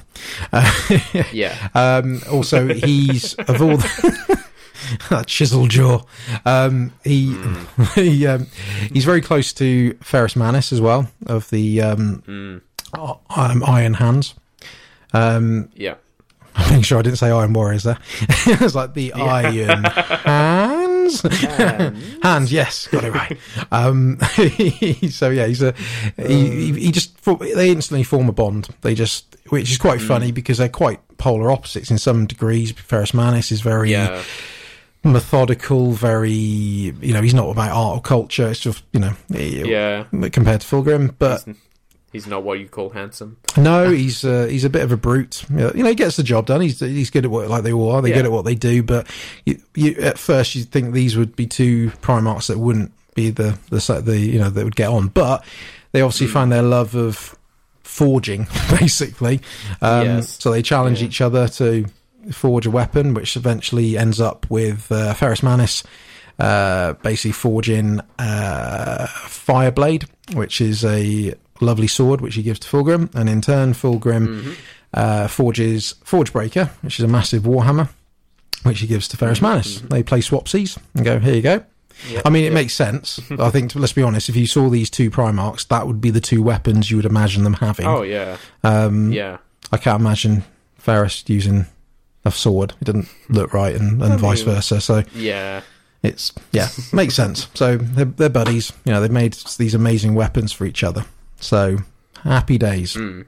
So Cameron, do you want to? That's the upbringing of Fulgrim. So do you want to go into the sort of the Palatine Phoenix, because that would sort of be the next sort of chronological thing to a degree. Yeah.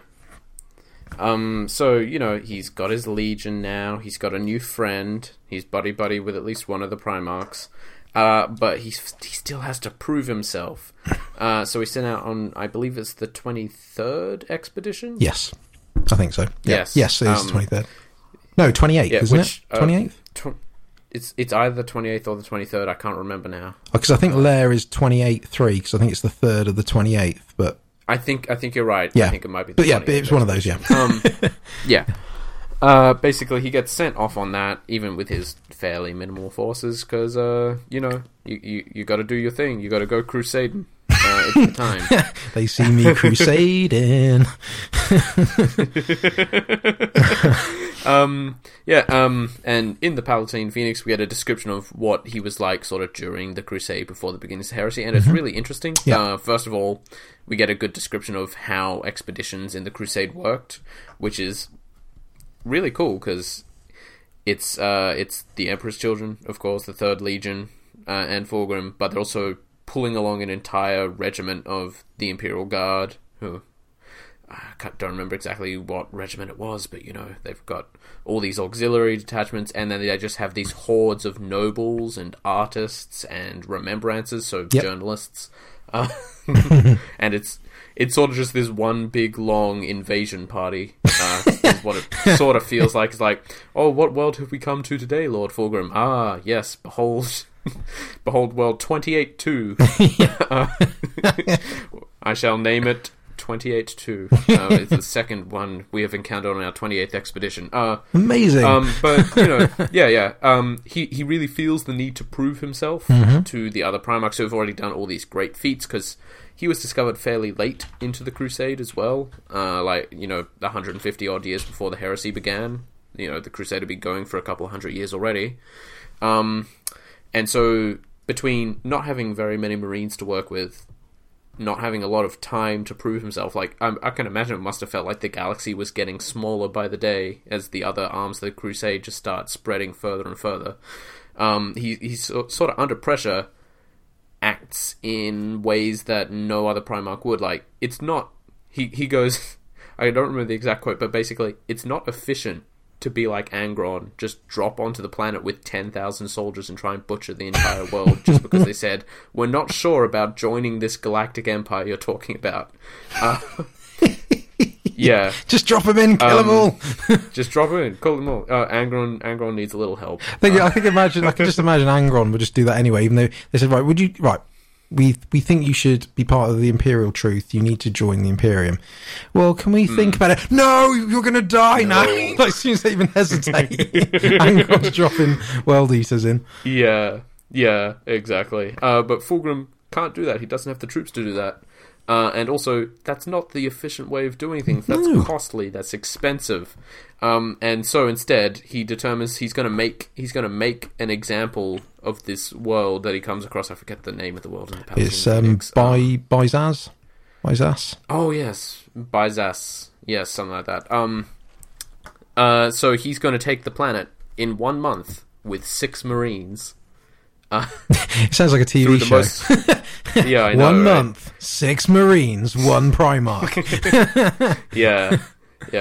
I mean, and when I read that in the book, I'm like, that's already pressing. They're already pushing the limits of suspension of disbelief, where it's 1,000 Marines can take a planet. I'm like, I guess technically maybe that sounds fake, but okay, we'll take it. Yeah. And then it's like, no, I'm going to do it with 6. And I'm like, what? And he's like, yeah. And he's like, no, you don't understand. Fighting people is inefficient. You have to spend ammunition. You have to spend lives. No, I'm going to talk to them for a month, and they're going to join no matter what. Yeah. I'll talk to them and flick my hair for a month. Yeah, pretty much. And I mean, he does the dang thing. Yeah, he does. To summarize the entire book very quickly. Yeah, at the end, he does it. It's not as easy as that, admittedly. No, not as easy as that. So it's pretty cool. They get a generally friendly reception. This is one of these more feudalistic worlds where it's all the power is divvied up between different noble houses. There's sort of a figurehead government, that kind of thing. It's pretty good. The introduction is they do this grand ball, and he's just sipping some wine. He's like, what a disappointment. It's like, oh, what's wrong with the wine? It's poison. I guess it's still good, though. Yeah. Just keeps drinking. And you can just imagine the assassin's like, what? Just shaking it off. Like, you didn't do your research. We've got a whole organ for identifying and neutralizing poisons. I mean, come on. Just all the Space Marines around the room are like, yes, this wine is very poison. Not bad, though. It's a bit bitter. Bit bitter. Yeah. Yeah. It's, he's making a show of force, essentially. He's said, I've come down, these are my 6 people. There are all these other people with me. There's some more diplomats. There's some journalists. Yes, they're going to take pictures of your lovely cultural world. This is the captain of the guard. You don't have to worry about him. He's not going to do anything. And obviously, everyone's favourite, Fabius Bile. Yep, Fabius Bile coming along. It's like, oh, what's that creepy guy with the spider backpack? Or it's like, oh, he's going to test all your children because we want you to join us, and we need to figure out which of your kids we can take and turn into Marines. And everyone's like, what? Okay. That sounds very not good. But okay. Yeah. But, there's an assassination attempt. Fulgrim shows off. And by shows off, I mean stops the assassination attempt single-handedly, runs and pulls down an airship out of the sky by himself. Yeah, literally, yeah. Yeah, does a big show of force and gets people on side, more or less. Like, it's interesting because the entire book is him pushing to do this quickly and to do this efficiently. But to do that, he has to do it right. Yes. And, it's things like he's walking the streets and getting to know the people. Like, he's showing them that he's not terrifying, and he's the best Primarch for this. Like, again, you can't imagine Angron walking through the streets and picking up a little girl and letting her ride on his shoulders and stuff. Like, no. No. I don't think that would ever happen, funny enough. No, only works because it's Fulgrim who's doing it. I mean, maybe Gilliman could have pulled it off, but... Yeah, but imagine the little girl crying and go, "This guy's boring." Yeah. It's not as interesting as my anime man I had a minute ago. Anime man, yeah. Fulgrim is very anime, I must admit. Yeah. He's very Bishana, and he's all kind of... I mean, he's very strong, but he's very light. He's got the long silver hair. Mm-hmm. He's Griffith. He's Griffith from Berserk. Yeah. Which is why everyone loves to hate him. Yes. Totally. He's so beautiful. Oh, God, actually... Actually, he's a lot like Griffith from Berserk. He is, very much. I was going to say that. It's scary. It's scary, actually, how much they parallel with each other. Maybe some influence, who knows? Wouldn't put it past him. I don't know. He's doing his diplomatic stuff and rooting out these sort of rebel elements, because the planet is actually slowly dying of stagnation, which, ironic comparing to the Imperium 10,000 years later, I know, but sort of as food gets scarcer because the noble houses are squeezing the planet for everything it's got, there are these rebellions breaking out across, and he's like, cool, he goes to his 6 guys who are like, you go with this detachment and go sort out this entire country, and you go sort out this entire country, and you go and sort out this entire country. Just like, I've got 6 men, I've got a month, I've got to sort everything out, and then they'll accept me, and they'll come willingly into the Imperial fold. There's a deeper mystery with, like, secret societies, like, the truth is this, the truth is that. It eventually boils down to Fulgrim does have flaws, like, he is impatient in his short-tempered as well. Perfection, and short-tempered, which is a big problem. Like, he gets snappy. He's very unhappy when he feels pressed for time, which he feels that a lot in this book. Because of that, he gets reckless. Yes. Like, near the end of the book, he's sorted out the rebellion. He's found out it's being orchestrated by the same secret society that's been behind the scenes all the time. Oh, I know, you would never saw that coming. Would have never seen that coming. And so just plans an all-out assault and goes in there and goes to fight and works out halfway through the enemy stronghold, oh, they've just put a nuclear bomb in the basement. Of course they did. I love when that happened. You knew obviously there was a trap coming, but it's just the fact that because obviously he'd been there prior. So obviously in the novel he's met up with the Brotherhood before the society, and obviously now there was something he could hear a noise, but he presumed it was just people, bustling and like some office people down underneath. Yeah, some machinery. Just something's going on. And then obviously now he's like, wait a minute, I know what that sound is, and yes, it's a nuclear bomb. They're trying to nuke him. Yeah, literally in the same room. I mean, he proved himself pretty much proof to everything else they tried. I can't blame them. Yeah, they're like, right, should we try? We'll poison him? No, we'll try just shooting him. No, nuke him? No, it didn't work. Nuke him? Yeah, we tried literally everything else we know. Yeah, and because he's reckless and because he ran in without properly scoping everything out, he almost got sucked into that trap. It was nearly his downfall, and he doesn't tell anyone about that, of course. No. He just stopped the bomb. He's got a... Yeah, there's like, no, I got in there, I stopped the rebellion, I stopped a bomb. And everyone's like, a bomb? It's like, yes, they had a bomb. Not for any reason. They just had one. But we also get some interesting things in, like, the... It's that moment where the myth of Space Marines breaks down because at the same time as Fulgrim's off doing that, some of his men are protecting the planetary governor, yes, who is about to cede power to the Imperium. And one of them is very nearly killed by a group of noble duelists. Yes, it's like a special sword, isn't it? I can't remember the name of it. No. Yeah, it's a vibrating sword, basically. Instead of being a monomolecular edge or being a power sword, it's vibrating really fast, so it can shunt between things more easily and stuff like that. That's right. But the whole point of that is it's not because they had that weapon that they could actually reliably have a chance of taking out a space marine, one of these conquering angels who they've barely known for a month. It's because the Emperor's children are arrogant and proud, and this particular guy had been showing off for the last month by dueling with these same guys whenever they challenged him, instead of doing what Fulgrim said and not showing off to the locals effectively unless he told them to. And because they've had time to anticipate how he moves and learn how he moves and everything, he's nearly killed. The planetary governor is nearly killed. A whole bunch of ruckus goes up. Because so often Warhammer 40,000 fiction is Space Marines are amazing and wonderful, and they're like this, and they're more or less infallible, and those are cool to read, but it's really... They're good, but Absolutely. It's really good to read this and to understand, because that is Imperial propaganda, basically. Let's say, if you're on a non-compliant world thinking about coming into compliancy, that is what you would hear about Space Marines. They're these avenging angels, they're the hand of the God Emperor, they're immortal and unbeatable in combat, and it's like, no, give me a month to study how he fights, and even though I can't see him move, I know where he's moving.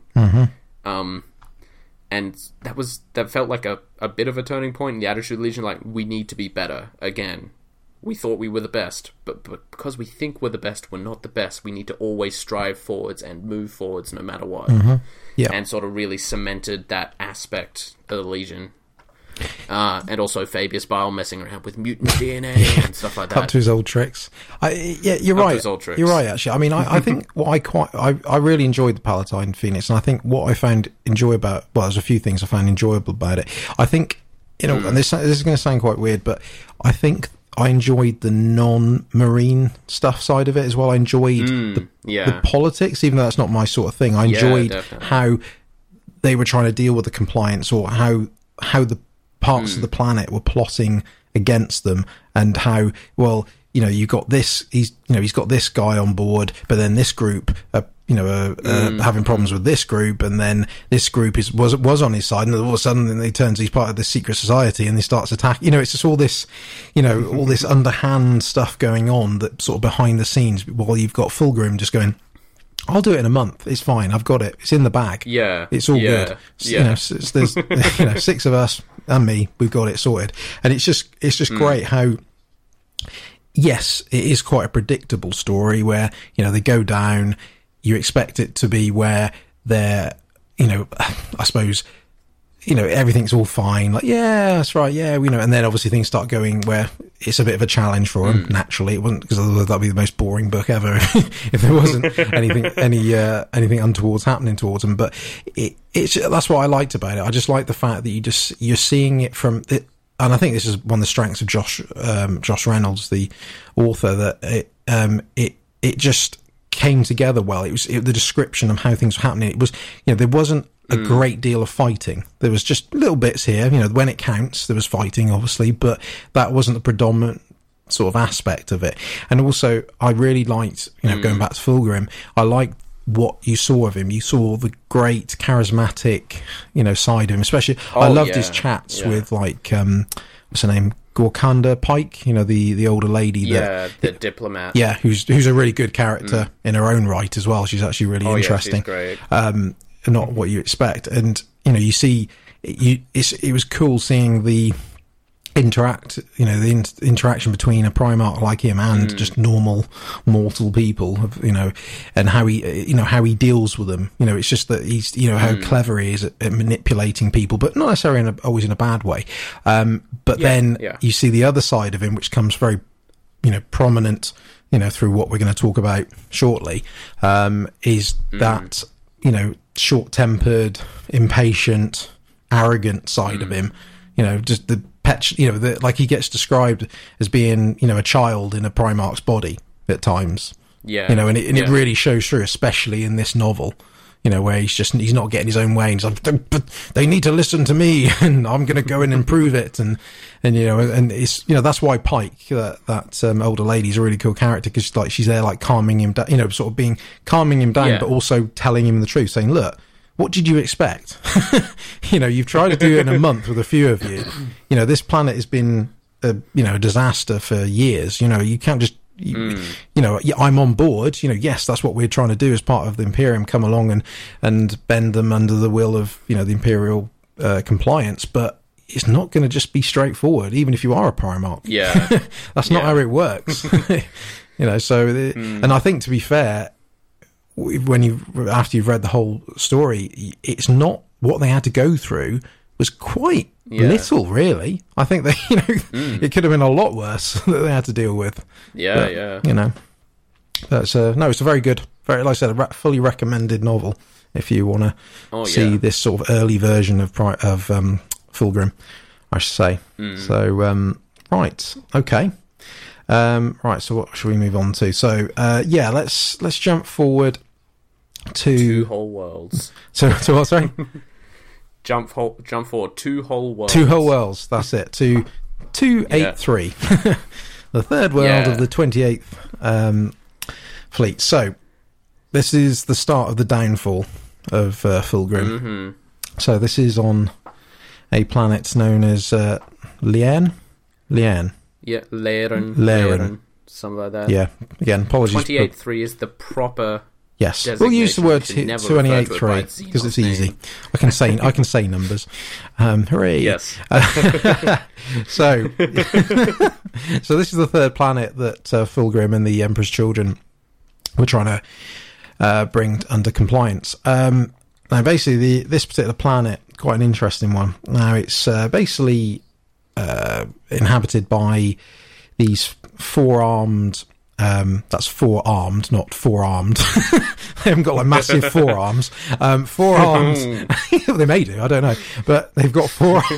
Sorry, they've got four arms, and so, I'm sorry, just the henchest Xenos. They're like Popeye.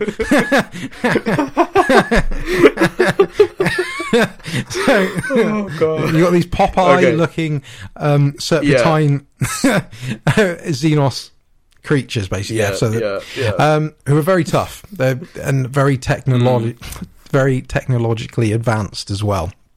Even some ways more so than the Imperium. But like I said, this is a hell of a challenge for the Emperor's Children. Now, and it's now you've got a situation where obviously the Imperium know this. Like, they know this is going to be a challenge. We can't just storm in. Well, we can, but this is going to be difficult. So there's the big wigs up in the Imperium start even talking about, well, what we could do is we could give it 10 years or so, and we'll just grind them down, sort of just start talking to them. And they're even talking about making them a protectorate state of the Imperium. Which is a very unheard of thing. Remember, this is a Xenos race, and well, what appears to be, what ends up being a Chaos a Xenos race as well, or Chaos inspired race.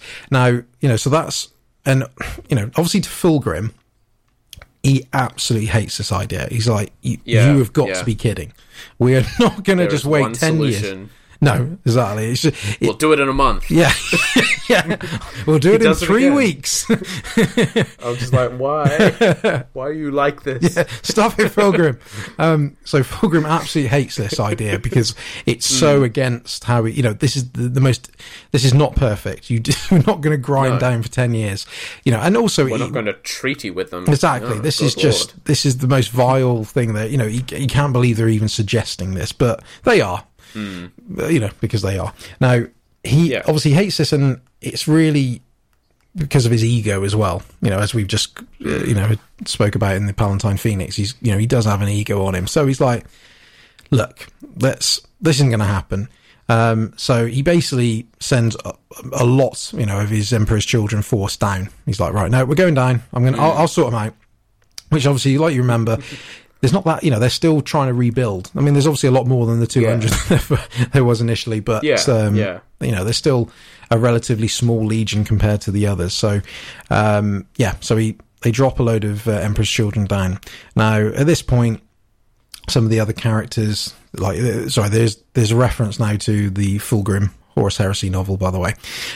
So, some of the others are like Tarvitz and Eidolon and Lucius, which we'll mention briefly. They all go off and do their thing to help the other parts of the Imperium. Now, basically, you got things like even Bile, Fabius Bile, is suggesting that the lair, this alien race, can be used with the gene seed as well of the Emperor's Children, which Fulgrim actually agrees. He's like, oh, okay, which is basically heresy. This is the first part of heresy you'll see from Fulgrim, where he agrees to this. Now, so that's his weakness. Yes, because Fabius is like, we can make ourselves more perfect. Look, they're a race that constantly genetically edits themselves to make themselves better suited for things. Yes, exactly. If we want to be perfect, we should be like them. Yeah. Fulgrim goes, you know what? Yes, that sounds good. Yeah, it's like, why be almost perfect when you can be perfect? Or if you're perfect, why can't you be even more perfect? Because like we were saying earlier, because they're so advanced, their world is based around flying islands. It's Scream. Yeah, exactly. It's a crazy planet. This I've built an island that screams. It's nothing they've seen before. Now, and also you've got to remember as well is that they've no concept of chaos at this, which we'll get to a bit more details shortly.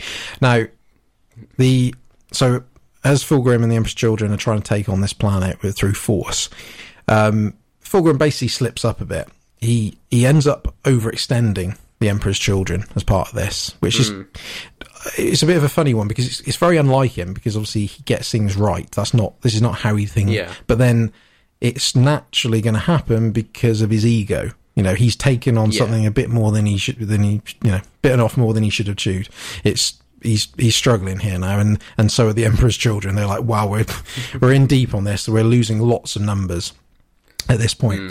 Now, this is where we come across, which is, like I said, the real sort of start of the downfall for him, which is where they find a temple, which turns out to be a Slanesh temple, which he doesn't know. But they don't know that. No, because they don't even know anything. Waltz on in. Exactly. The warp, Chaos Gods at this point, they don't know about this, the Marines. It's just not completely alien. Some interesting music. That's a catchy tune.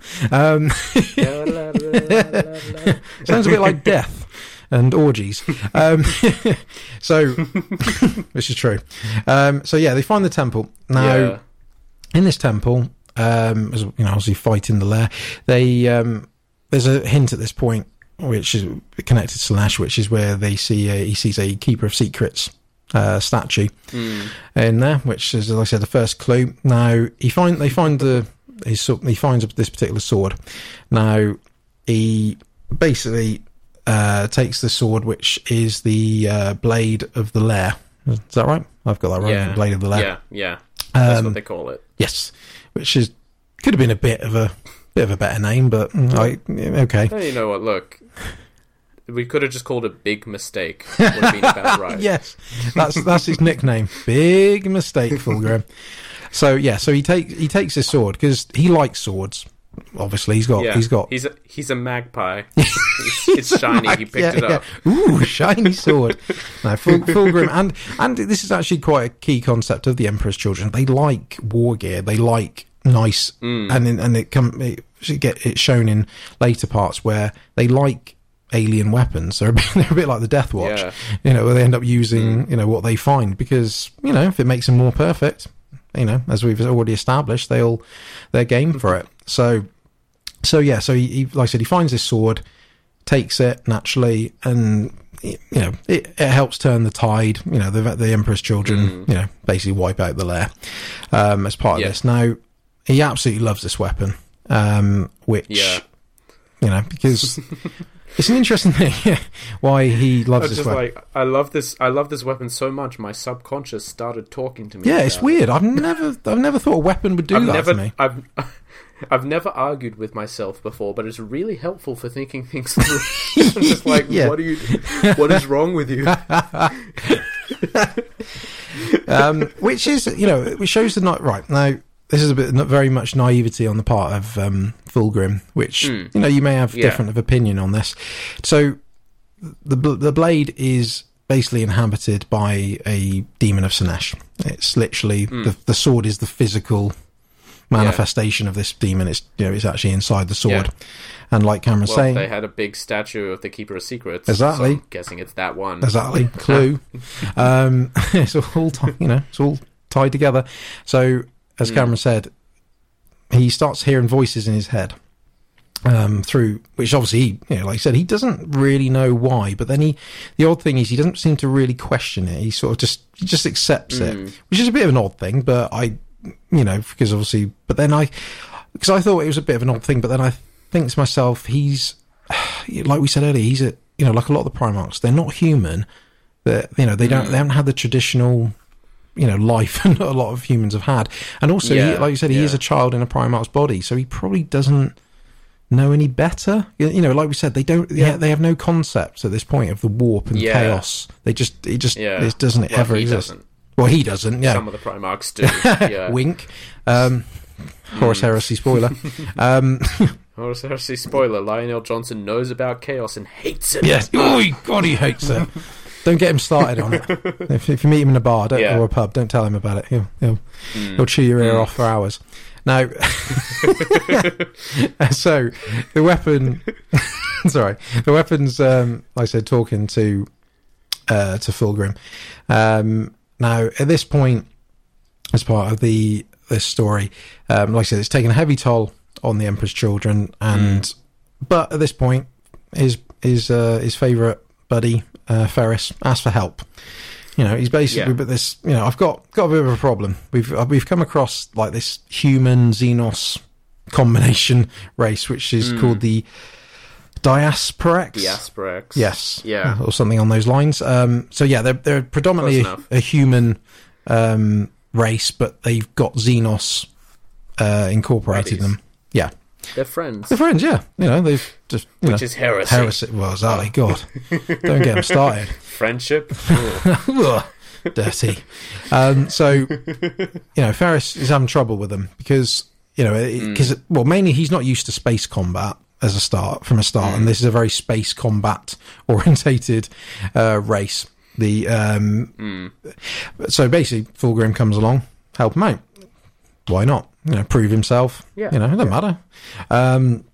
So it basically turns out this particular race are staying in the sector that they're all fighting in, which is a bit odd. They're like, why are they not? Why are they staying? This doesn't make any particular sense. Now, it basically transpires that due to these solar arrays that they built, that's why they're staying in the sector, because they've basically just got a continual supply of fuel, which is obviously... They got to refuel before they can leave. Exactly. So they, that's why they're staying there. So at this point, the sword is still talking to him, which at this point causes... Fulgrim to start turning against Ferris, because there's basically this situation where Fulgrim just using his ship, was it the Firebird? Yes, Firebird. Yes, his sort of personal sort of attack ship, drop ship. Yes, he basically just gets stuck into the Xenos race. He just like, I'm just getting stuck in. This is how I'm going to fight this. No mucking around. I'm going to get stuck in. And as similar to how he did on Planet 283, he basically overextends himself. He gets himself in a bit of trouble. He's like, whoops. They're obviously they're a bit better than I thought they were going to be. So he's literally, taking a hell of a lot of damage on his ship. And he's in a very, difficult predicament. Luckily, Ferris, gets in the way of the shot that was going to potentially finish him off. He gets in the way with his own ship.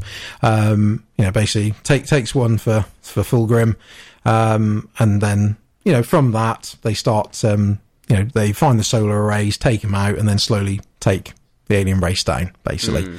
But because of this situation, obviously, what should have happened is Fulgrim be very thankful that Ferris has bailed him out. But obviously, because of Fulgrim's pride, ego, but predominantly because there's a Chaos Sword talking to him, whispering in his ear, he's basically saying to Fulgrim, "Look, he's made a fool of you. He's he's had to save you. He's mocking you." And obviously, like Fulgrim's like, "Yeah, he is. He God." Flicking back his beautiful hair. Oh, your right voice in my head that I attribute to this nice portrait of me I keep in my room. Oh yes, we haven't gone to the portrait yet. Yes. Oh god, that's another situation. There's all kinds of chaos art nonsense happening. Let's keep it at that. Yes, that sums it up in a good way. But yes, chaos art nonsense. So. That, like I said, that starts leading to this sort of discrepancy, or with this resistance between the two Primarchs. Even though Ferris doesn't know anything about this. This is the problem. It's a bit one-sided at this point. Ferris thinks, Ferris has just got on with, finishing off the alien race. So Bile continues to experiment, as you'd expect him to. And this is where in the novel we see like links to pain to pleasure. They find he finds that is it the nerve ending, or there's something in the, I think it's something in the brain. I can't remember off the top of my head, but he basically he's basically using the lair that that from Planet 283, using their blood, and Fulgrim's got no problem with this, which again is heresy. But at this point, some of the Emperor's children are starting to question it, like, really, is this what we're supposed to be doing? It's starting to cause a divide between his own legion, understandably. So, this corruption is basically extending to the remembrances. All the people they're bringing along. Yes, basically. Some of them are getting very twisted at this point. Including the particular artist that starts painting in blood and feces. As you do. As you do. Yeah, it's leading to violence. Yeah. Basically, anyone who went on the little field trip to go see this Temple of Selenesh is having a rough time. Trip. Yeah. It's what it was. It was like in the book. It's like, oh, I can't wait to go see this beautiful world. Oh, we're getting on the shuttle. Yes, lovely. What a wonderful trip it's going to be. It's not Disney World.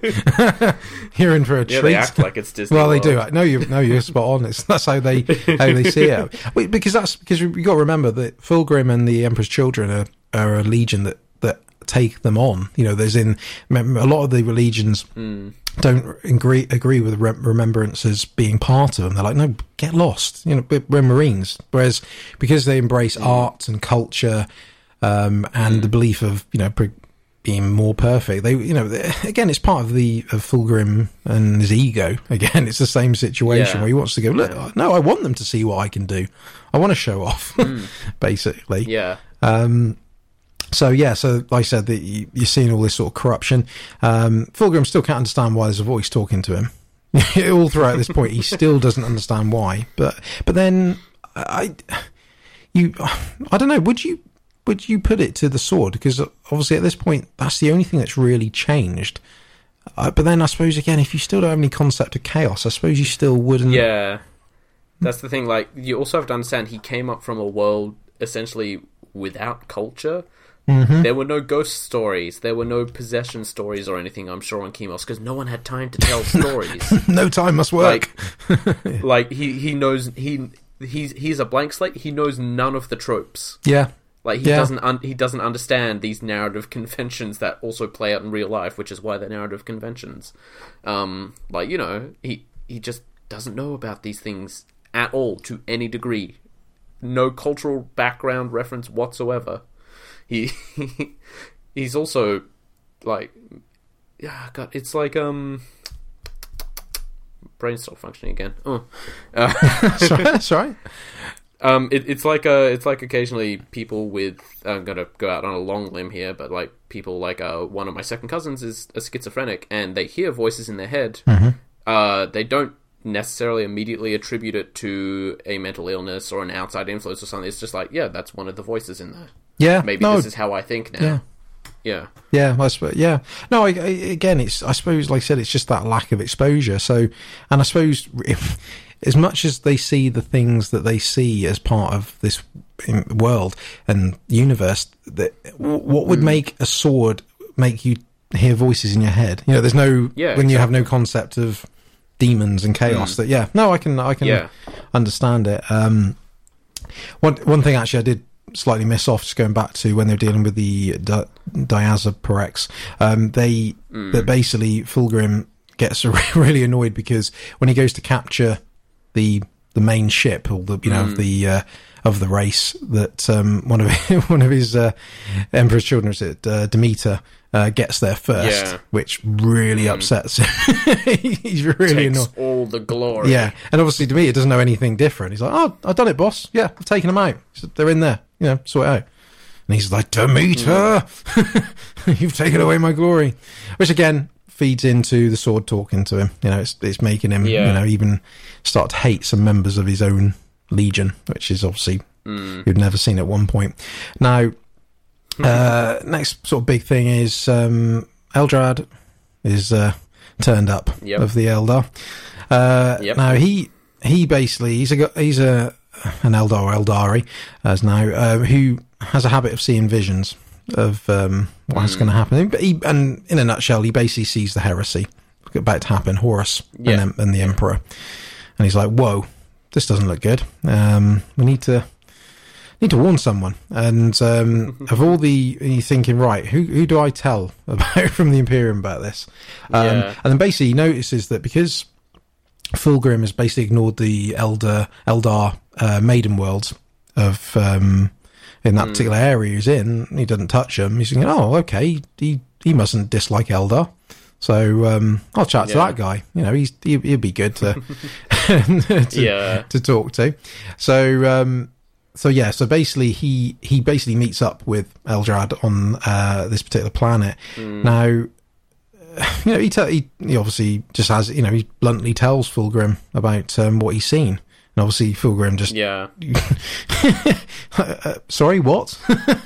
Excuse me. My favourite brother, Horus, a traitor? No. No. No. That is not And funny. also the sword is yelling, don't listen to him, he'll ruin everything. Yeah, exactly. Which begs the question, why Eldrad didn't pick up on the Chaos Sword at this point. Bit of an odd one. I mean, like, Slaanesh does illusions and glamours a lot, and like it wasn't directly out and about, and like even I think in the book, like Eldred references that is like, I should have noticed, but I was focused on a lot of other things, and also Slaanesh is really good at just creeping in there. Like, he's very good at being subtle around Eldar because it's the only way he gets anything out of them these days. Yeah, that is a very fair point. So the meeting, like I said, doesn't go well because Fulgrim just, like I said, the combination of just A, hearing Horus being badmouth, B, not even knowing what chaos is, and C, the sword talking to him.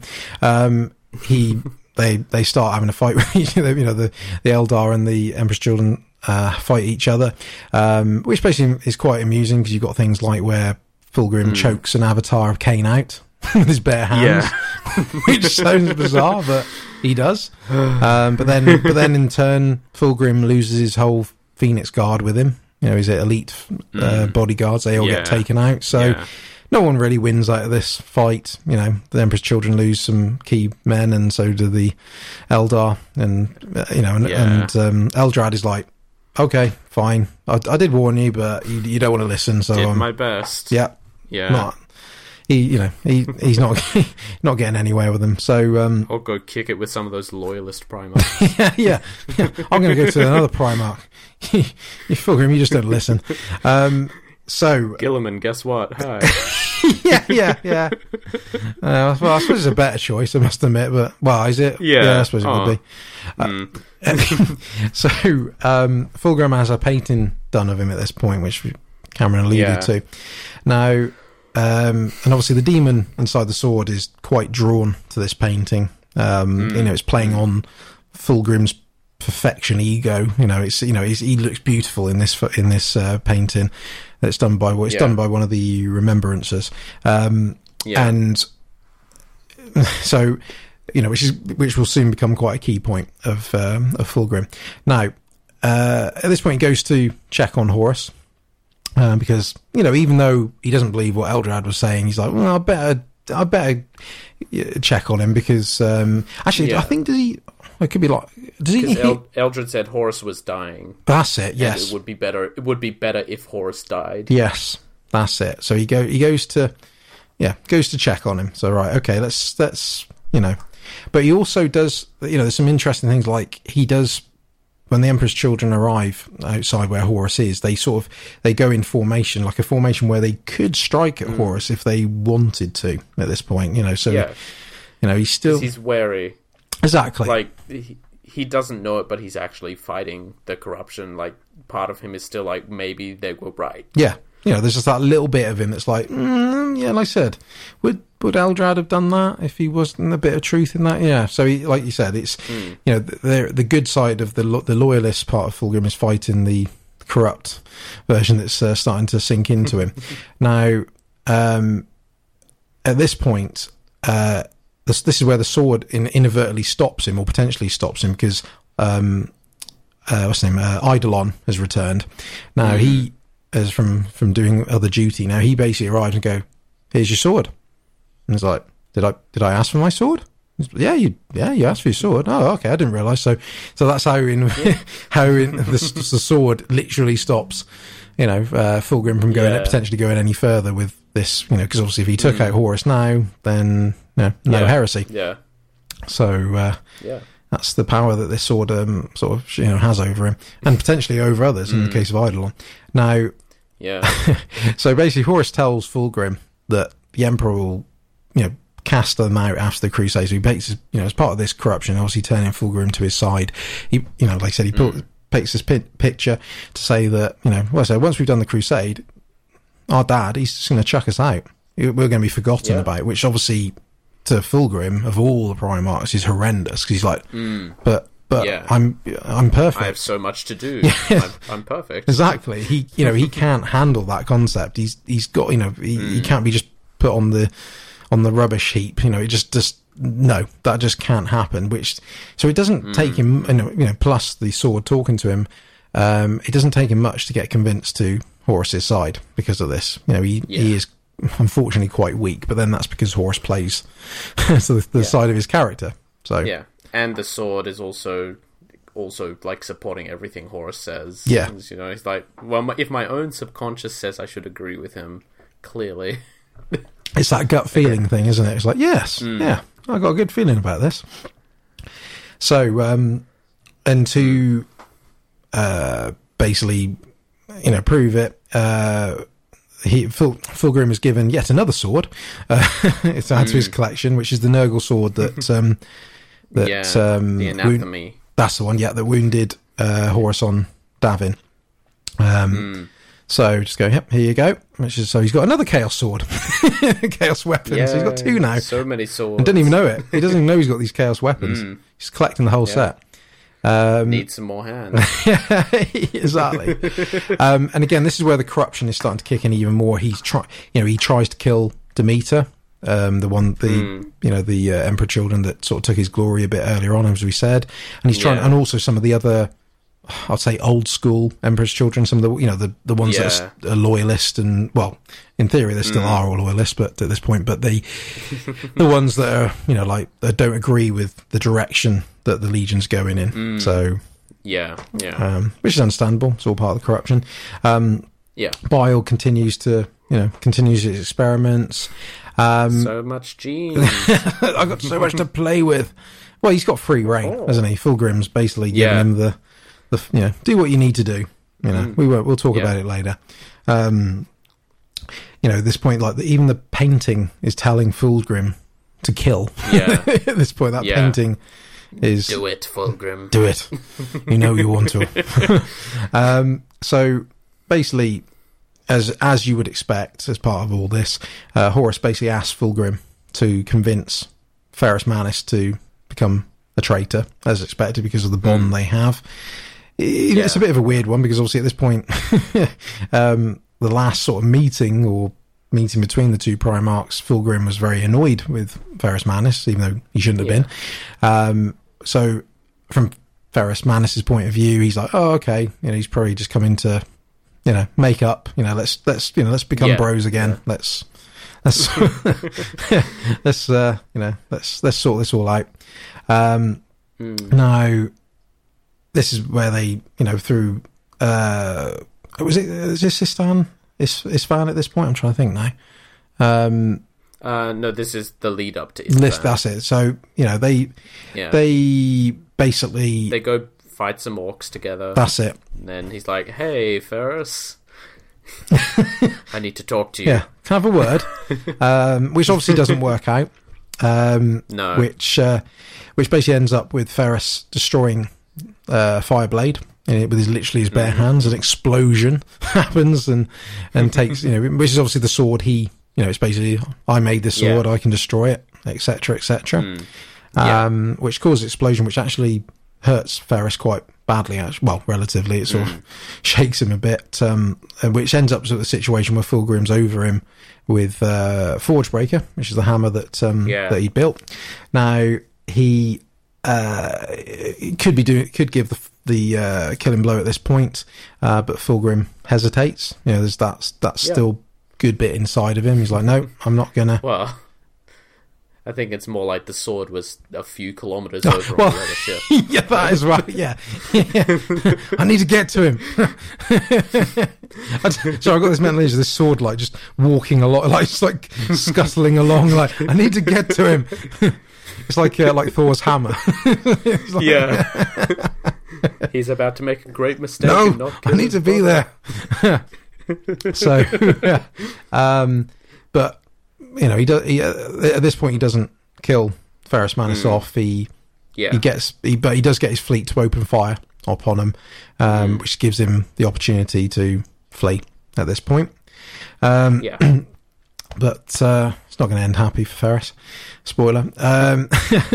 So at this point, this is where we see the creation of the Noise Marines. Because again, part of the remembrances, again, they're, like you said, Cameron, they were part of the field trip to the Sineshi Temple. They're starting to create music that literally creates a sensation in the listeners to go and kill each other and do all other signs it's like debauchery. It's grand orgiastic debauchery, but the point is made that for Space Marines, they literally don't know any other way to express those emotions than to just kill everything that they can see. Exactly. So, and also summons demons with the power of music. That's right. It's demonettes start appearing, which just goes with it, because again, it's excuse the pun, it's complete chaos at this point. They're going to levels of pleasure and such like that they've never experienced before. They're just completely just off their heads at this point. And like I said, this is where you get the first sort of indications of what will eventually become the Noise Marines of the Emperor's Children, where they're harnessing sound to kill, basically. So at this point next, Horus gets Fulgrim to go to Isfahan 4, I believe, to get the place ready. Get the place ready for the Loyalist Marines that are going to turn up. Yeah. Not to make it nice for them. They also, and they also send the Loyalist parts of their own legion to Isfahan 3. Exactly. For, cleansing, culling? I don't know. They just go over there. Go over there. Sort it out. Yeah. Nothing bad's going to happen. Not to virus bomb the planet as soon as you make planet fall. Exactly. When we spoke about the Death Guard. So they were Isfahan 3. All Loyalist parts of those legions get virus bombed and then firestormed, just to make sure. Yeah. So that's what Fulgrim's doing at the moment. And then this is where we get the sequel to Ferrus versus Fulgrim on the battlefield, as expected. So they're using using weapons again, but obviously now you've got basically a Sinesh powered Fulgrim. Because he's getting, because of his corruption, because of the sword, because of all this build up, he's becoming, more and more empowered by Sinesh. So, this is where Ferrus is struggling, because obviously he's they're of an equal footing generally, but now with that extra power, Fulgrim is almost just too tough for him to deal with, basically. Yeah. So Fulgrim offers him to submit, to give him one last opportunity, which obviously Ferris tells him to jog on. Nope, I'm not going to do that, as expected. Fulgrim wins the fight as such, which obviously that you get this situation where again Fulgrim pauses above his brother. I'm not going to kill him. It's that little part of him still there, but then because the sword is there now, he said it wasn't there before, the sword finishes the job for him and basically decapitates Ferrus Manus. And I believe that was the first Primarch death, I believe, at that point. I think so. I could be wrong, but I think I'm very certain that's the first death. No, because that would I think that is, because that was just after the whole Fenris thing in which no Primarchs died, which is sort of the first big fight in the Heresy. Yes, exactly. And then Fenris Prospero, pardon. yeah. Good lord. So obviously Fulgrim is completely distraught with what he realizes what he's done. Well, even though he doesn't really know he did it, because obviously the sword did it. But no, he gets it at that point. Well, yeah, no, sorry, that's my bad. Yeah, he does know that at that point. Which then, because then the demon he realizes it's the demon. Then the demon offers him basically happiness. If you give yourself up to me, let me take you over. Find peace and oblivion. Yeah, we'll be fine. It'll be all, roses and skipping through the fields. It'll be fine. Let me take you over, and it'll be all fine. And obviously, at that point, Fulgrim decides to go. Yeah, why not? I'm so heartbroken. Send me to oblivion. So the demon takes full control of Fulgrim. So we've got now demon Fulgrim, or fake Fulgrim. To a degree. That's what's about to happen. Fulgrim version 1.1. Yeah. Yes, exactly. The upgraded model. And basically takes full control of him and leaves part of the real Fulgrim, the actual soul, in the painting. Well, leaves all of real Fulgrim. Sorry, yeah, I suppose it is. Yeah, it would be all of him, technically. So do you want to... In the painting, but in the body. It's kind of weird. Yeah, it's a weird... Well, yeah, I was going to say, Cameron, do you want to talk about the sort of painting... Fulgrim situation? Yeah. So it's an interesting twist right at the end, which before I'd read the book Fulgrim, I'd seen a lot of threads like, I just finished Fulgrim, what the hell, what the fuck, man, oh my god. I'm like, oh, this got to be a pretty big twist. I'm like, oh, they Dorian Grayed him. Yeah, basically, yep. Yeah, so prior to this, the painting everyone was like, yes, the painting's beautiful, and the narrator goes, the painting was made of literal feces.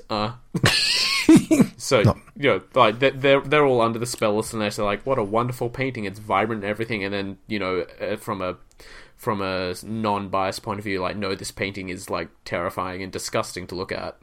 But now, it is actually beautiful and perfect, because it is a perfect...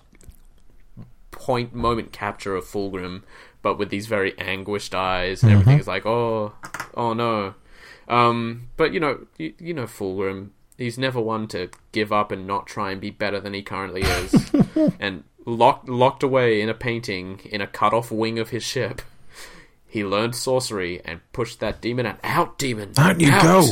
Push him out, yeah. My body. But didn't let anyone know that, and still pretended to be possessed Fulgrim. Yeah. Yes. Because he's a sly bugger like that. It goes to a different level. It's bizarre because like I said, there's this, because you've got this point where obviously Horus knows the demon has taken him over, and obviously realizes to keep the Emperor's children on his side, he sort of has to, I don't know, let the demon carry on, even though he fundamentally disagrees with the demon taking over his brother. He's like, well, I'm going to sort this out at a later point, but for the minute, we'll let this happen. And then you have this Primarch meeting. There's 8 of the Primarchs. Have this sort of, Avengers sort of meet up. Now, at this point, Logar of the World Bearers realizes there's something weird. Hang on, this doesn't feel right. What's going on with Fulgrim? He doesn't look right. Yeah. And then basically Logar attacks Fulgrim, or demon Fulgrim, fake Fulgrim. and then you have a situation where obviously Horus tries to contain it. Go, yes, I know, there's a demon in there, and Logar's like, what? this isn't right. I'm going to kill him. Scary. It's a like Not to focus on Logar, but it's like Logar is a psyker at this point, and it's like Horus puts a hand on his shoulder. Logar's like, let go of me, and Horus tries not to let go and has to let go. Yeah, that shows how powerful Logar is. Yeah, it really pisses Logar off because, like, up until that point, every time Logar's been unhappy with the decision, they've been like, listen, do you really want to fight about it? And he's like, no, I guess not. I know I'm physically weaker than all of you. I just have my fanatical faith. But this is...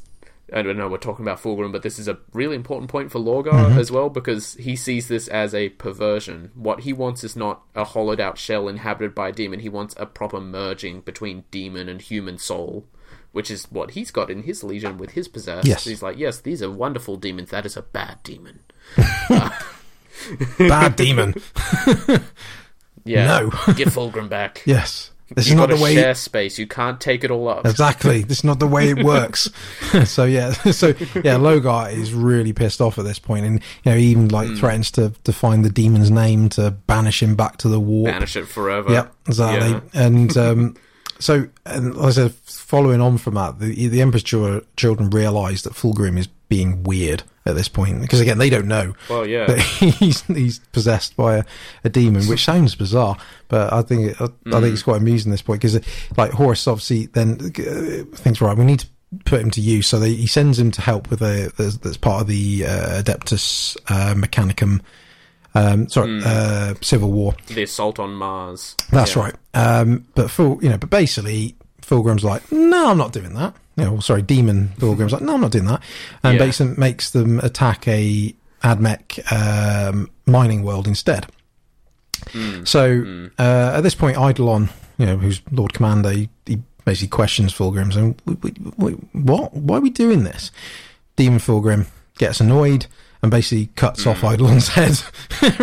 Just there on the spot. And then you've got this sort of horrible scene where he's draping the Eidolon's head over the wine of the other commanders, and like the blood is mixing with the wine and they're drinking it. It's sort of very perverse. But Eidolon ends up having his head attached back again, doesn't he? I think so, yeah. I think Fabius Bile does that, I think. Yeah, I'm pretty sure that happens. However, as I was saying, even more perverse, he loses a fight to Lucius. Because he's bad at being a swordsman now, because the idea is that, because the demon doesn't know how to fight with a sword properly, not like Fulgrim did. Yes. Lucius is really strong, and actually has the old sword that the demon was in. Yes. Which is still a powerful weapon, apparently. Lucius is like, okay, no, you should definitely not lose to me in a fight. You are the Primarch. I think highly of myself. This is too much. Yes. So yes, you've got a situation where Lucius has been stalking Fulgrim because of this behaviour. Especially, like I said, the sword skill, and also I think because he's using psychic powers in battle. I was like, hang on, where'd he get that from? He wasn't doing that before. So basically, Lucius ends up going to the La Fenice, which is basically the theatre on the ship. That's like where the music and where the painting is held. And finds the symphony, which is I think it's called the Maraviglia, and the painting. Yeah, the Maraviglia. And he sees the horror in Fulgrim's, like you mentioned earlier, where you see the horror in Fulgrim's eyes within the painting, and he's like, hang on, he's in there. Fuck. Damn it. I knew there was something up. So basically he goes to the Brotherhood of the Phoenix, which is this, it's a warrior lodge of the elite amongst the Emperor's children. He basically has to convince them to, say, look, Fulgrim, he's fake. This is not the real Fulgrim. It takes a lot for Lucius to do that, because the Brotherhood of the Phoenix don't really like him, because it's Lucius and he's arrogant and all that. But he manages to convince them, say, look, no, we need to. So they basically end up knocking Fulgrim out. They sort of they bundle him and get on him. Imagine like 50 of them just jumping on him. Take him down. So you've got this situation where Bile is basically doing a torture session on, to remove this demon from Fulgrim. But then you have this situation where it's all a trick, where Lucius is, I think he's bowing to end up sort of bending his knee and prostrating himself. and sorry about that. Yeah, we messed up. Yeah, exactly. And basically Fulgrim just gets out of the shackles that are the taking him, or sort of holding him down, and you've got this situation where this is where Fulgrim reveals, no, I'm the real Fulgrim. Don't worry, I'm not going to punish you for what you've done. I'm the real one. And then, like you said, basically he's used the time where he was possessed to learn warp, warp magic. And basically, like I said, he swapped, places with the demon. And their I think their suggestion that the what Lucius is seeing, or the thoughts, because he's having dreams, which is what's leading him to suspect Fulgrim. It's actually the demon talking to him, not Fulgrim talking to him. And he was deliberately bad at sword play, and and also there was talk about like lack of tradition amongst the Emperor's children, and he's like, no, that's all right, that's just the way we're going. That's deliberate. We're not, we're new school Emperor's children. We don't bother with traditions and things like that now. Get with the times, man. We've got to be perfect. Exactly. Let's get all this nonsense out. And basically, it turns out he's attacked that Admech world that I mentioned for a crystal to basically build a city of mirrors, which is all to basically create this city for pleasure and heightened ecstasy, and it's all about the journey and how you get there and things like that. Properly getting down the Sineshi route at this point. Really in there, and then he goes deeper. Yes. Which he goes to Perturabo and goes, "Hey, buddy, hey, do you want to go find a super weapon with me? I've heard about this really cool super weapon." And it's Perturabo who goes, "Oh, weapon, yes, good." Yeah." Oh, by the way, it also will stop you having those weird dreams that you're having, Perturabo. Oh, really? Yeah. You keep dreaming about that warp storm. We got to go in there, man. Got to get the weapon out of there. That's why you're dreaming about it. Well, spoiler alert: this is the Angel Exterminatus. If you've not read this book, yeah. So what happens next? So basically, they go into a warp storm. It's like, oh, this is actually an Eldar Crone world. So an ancient Eldar world. There's a big special point in the center where all the souls are sort of collated and everything, and Perturabo's been getting more and more suspicious as they've been going deeper and deeper into this planet. It's like, this doesn't seem like the place you find the kind of super weapon I would use, essentially. And he's getting tired too, poor Perturabo. Like, he's wearing all that armor, he's walking a long, long way, it's a rough time, but at least he's got this shiny new cloak that his buddy Fulgrim gave him. Loves that cloak. Best buds, got to hang out with your friendship cloak. They get to the I want one now. Let's get him. They get to the central chamber of the Crone world, and Fulgrim's like, psych, I pranked you, bro. You're wearing an artifact that's draining your life force, so I can ascend to demonhood. I am the Angel Exterminatus. Yeah. Perturabo is understandably upset. Yes, we'll give him that. And this is further complicated by the Iron Hand showing up and going, "You killed Ferris," effectively, and starting a big fight there as well. So it's the Iron Warriors and the Emperor's children defending against the Iron Hands, while Perturabo's also going, "Don't trust them. God, please, don't trust them." There's a bit of back and forth. Perturabo breaks free. The crystal that's containing all his life force is thrown away. It's thrown back. And it basically ends with Perturabo kills Fulgrim, which is exactly what he wanted. Exactly. He needed to be freed of his mortal shell to ascend to demonhood, and we get the brand new Fulgrim that everyone knows and loves, our lovely snake boy with 4 arms. Yep. So he can hold all those swords he's been collecting. Which is quite amusing when we were talking about the lair earlier about their 4 arms as well. It's come full. He ends up looking quite like them. Which is quite ironic. So that's so basically he's as well as being the first Primarch to kill another Primarch, he's also the first one to reach demonhood as well. I believe. Yeah. He's the first at this point. Yeah, he was. He ascended just before Angron, yes, I think. Exactly. And and now he can, and he ends up teleporting the Emperor's children because the world is falling apart at this point. Yeah. So he's got, he's got powers now as well. He can just teleport all of them out at the same time, and and they end up, all the rest of the Marines end up bailing because, like I said, it's all falling apart. All falling apart. Yeah, exactly. So so that's sort of the main bit before really the Battle of Terror, which mainly which hasn't been written yet. No, exactly. Well, no, exactly. And the main really thing from the Emperor's Children point of view in Fulgrim is they just end up torturing a lot of the Terrans on, a lot of the civilians and people on there. They just their thing, because they've so gone down the Slanesh path at that point.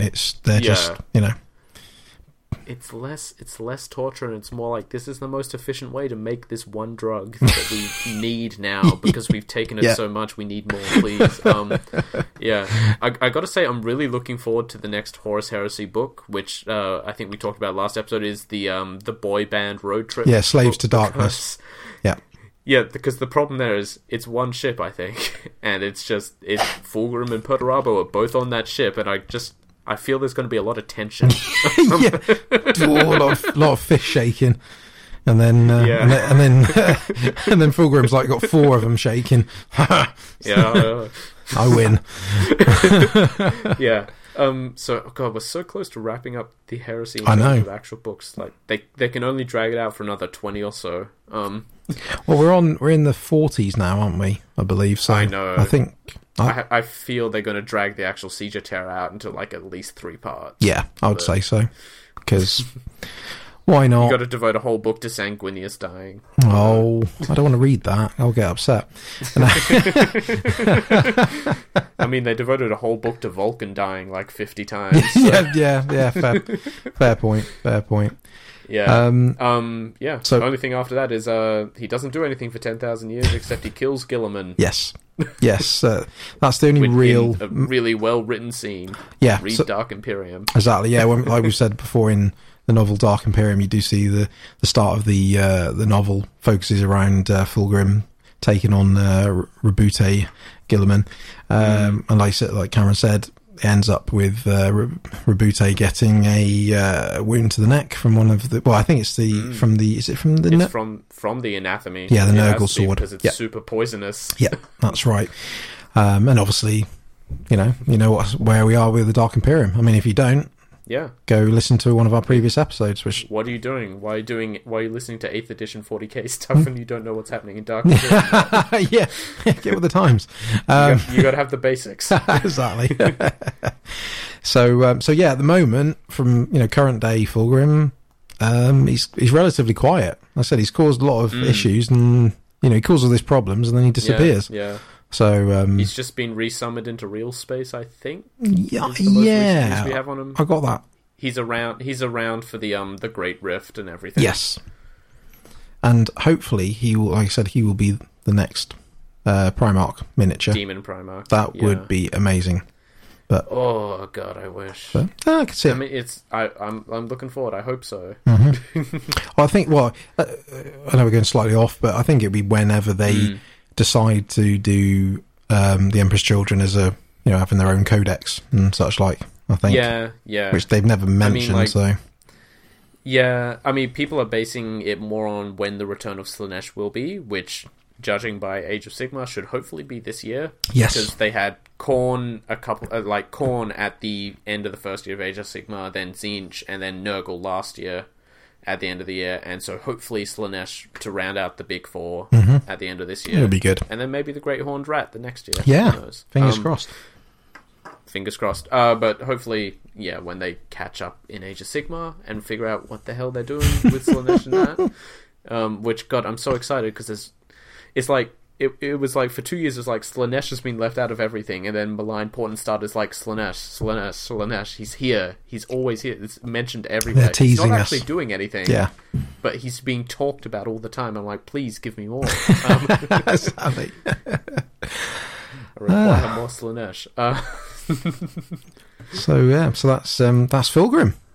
So you've hopefully got a favorite Primarch. Exactly. It's hopefully you've got a good insight of what he's done in his past. I mean, there's a bit more to that, but that's generally the main bulk of his background. And like you said, I know if you've not read either of his main novels, Fulgrim or Palatine Phoenix, I know we've inadvertently spoiled it by if you've listened to this, but we said we were. Yeah, exactly.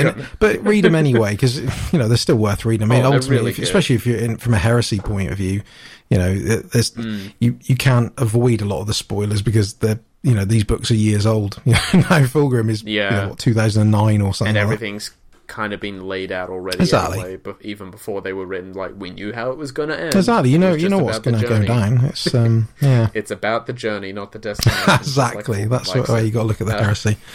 So he's a brilliant one to talk about, and he's damn interesting. So that's been Fulgrim. That's been our main lore topic. We'll wrap up the show now with the usual sort of admin, because like we said, we're not having a discussion topic on this particular episode, but there will be next week. Already gone long enough. Yeah, exactly. It's still a thank you, Warhammer Fest, with all your goodness. So thanks very much for listening to this episode. Like I said, we'll just do the usual sort of admin stuff. If we've had a few more iTunes reviews since last episode, been very greatly appreciated. Some really nice words said. So, like I said, I know we bleat on about these sort of things, and I apologise if you get bored of it. But yeah, like I said, if you're able to spend a few minutes giving us an iTunes review, give us 5 stars if you feel we deserve it, and a nice comment. It just gets more people listening to us. Again, if you feel people should listen to us, we hopefully do. You can find the show on Twitter at Realm and Ruin.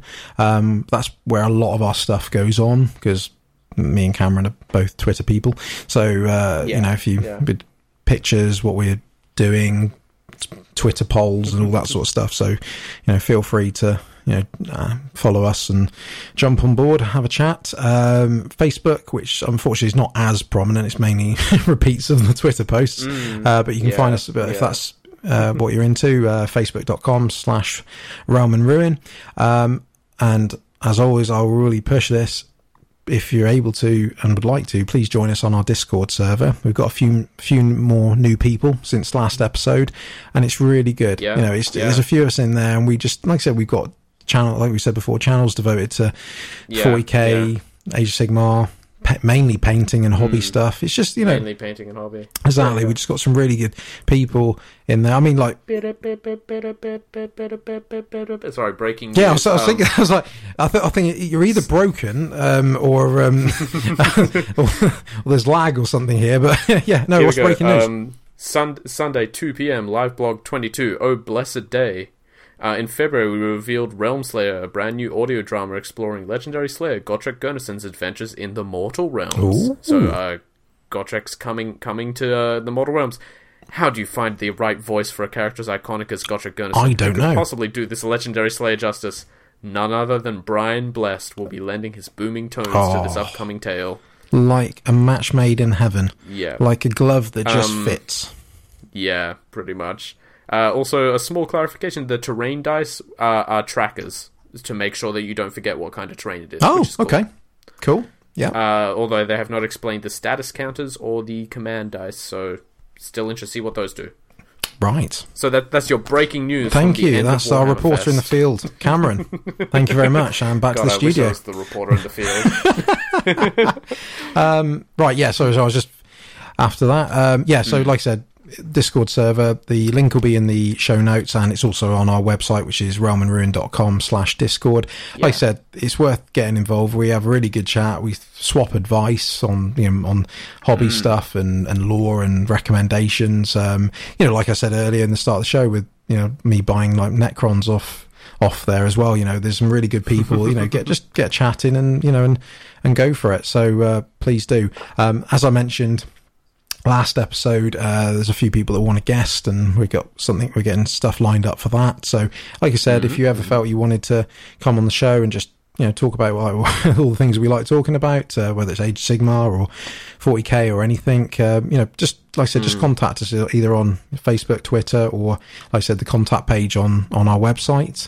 And lastly, where people find you on the internet, Cameron? You can find me on Twitter at @knight_twitten. I'm mostly... I don't even know what I mostly do on Twitter anymore. Come talk to me. It's great. It's wonderful. Right. And myself, you can find me also on Twitter at NinjaBadger7, the number 7. So that's been Realm and Ruin episode 6. God, I can't believe we've done 6. Well, 7 technically, if you include the prologue one.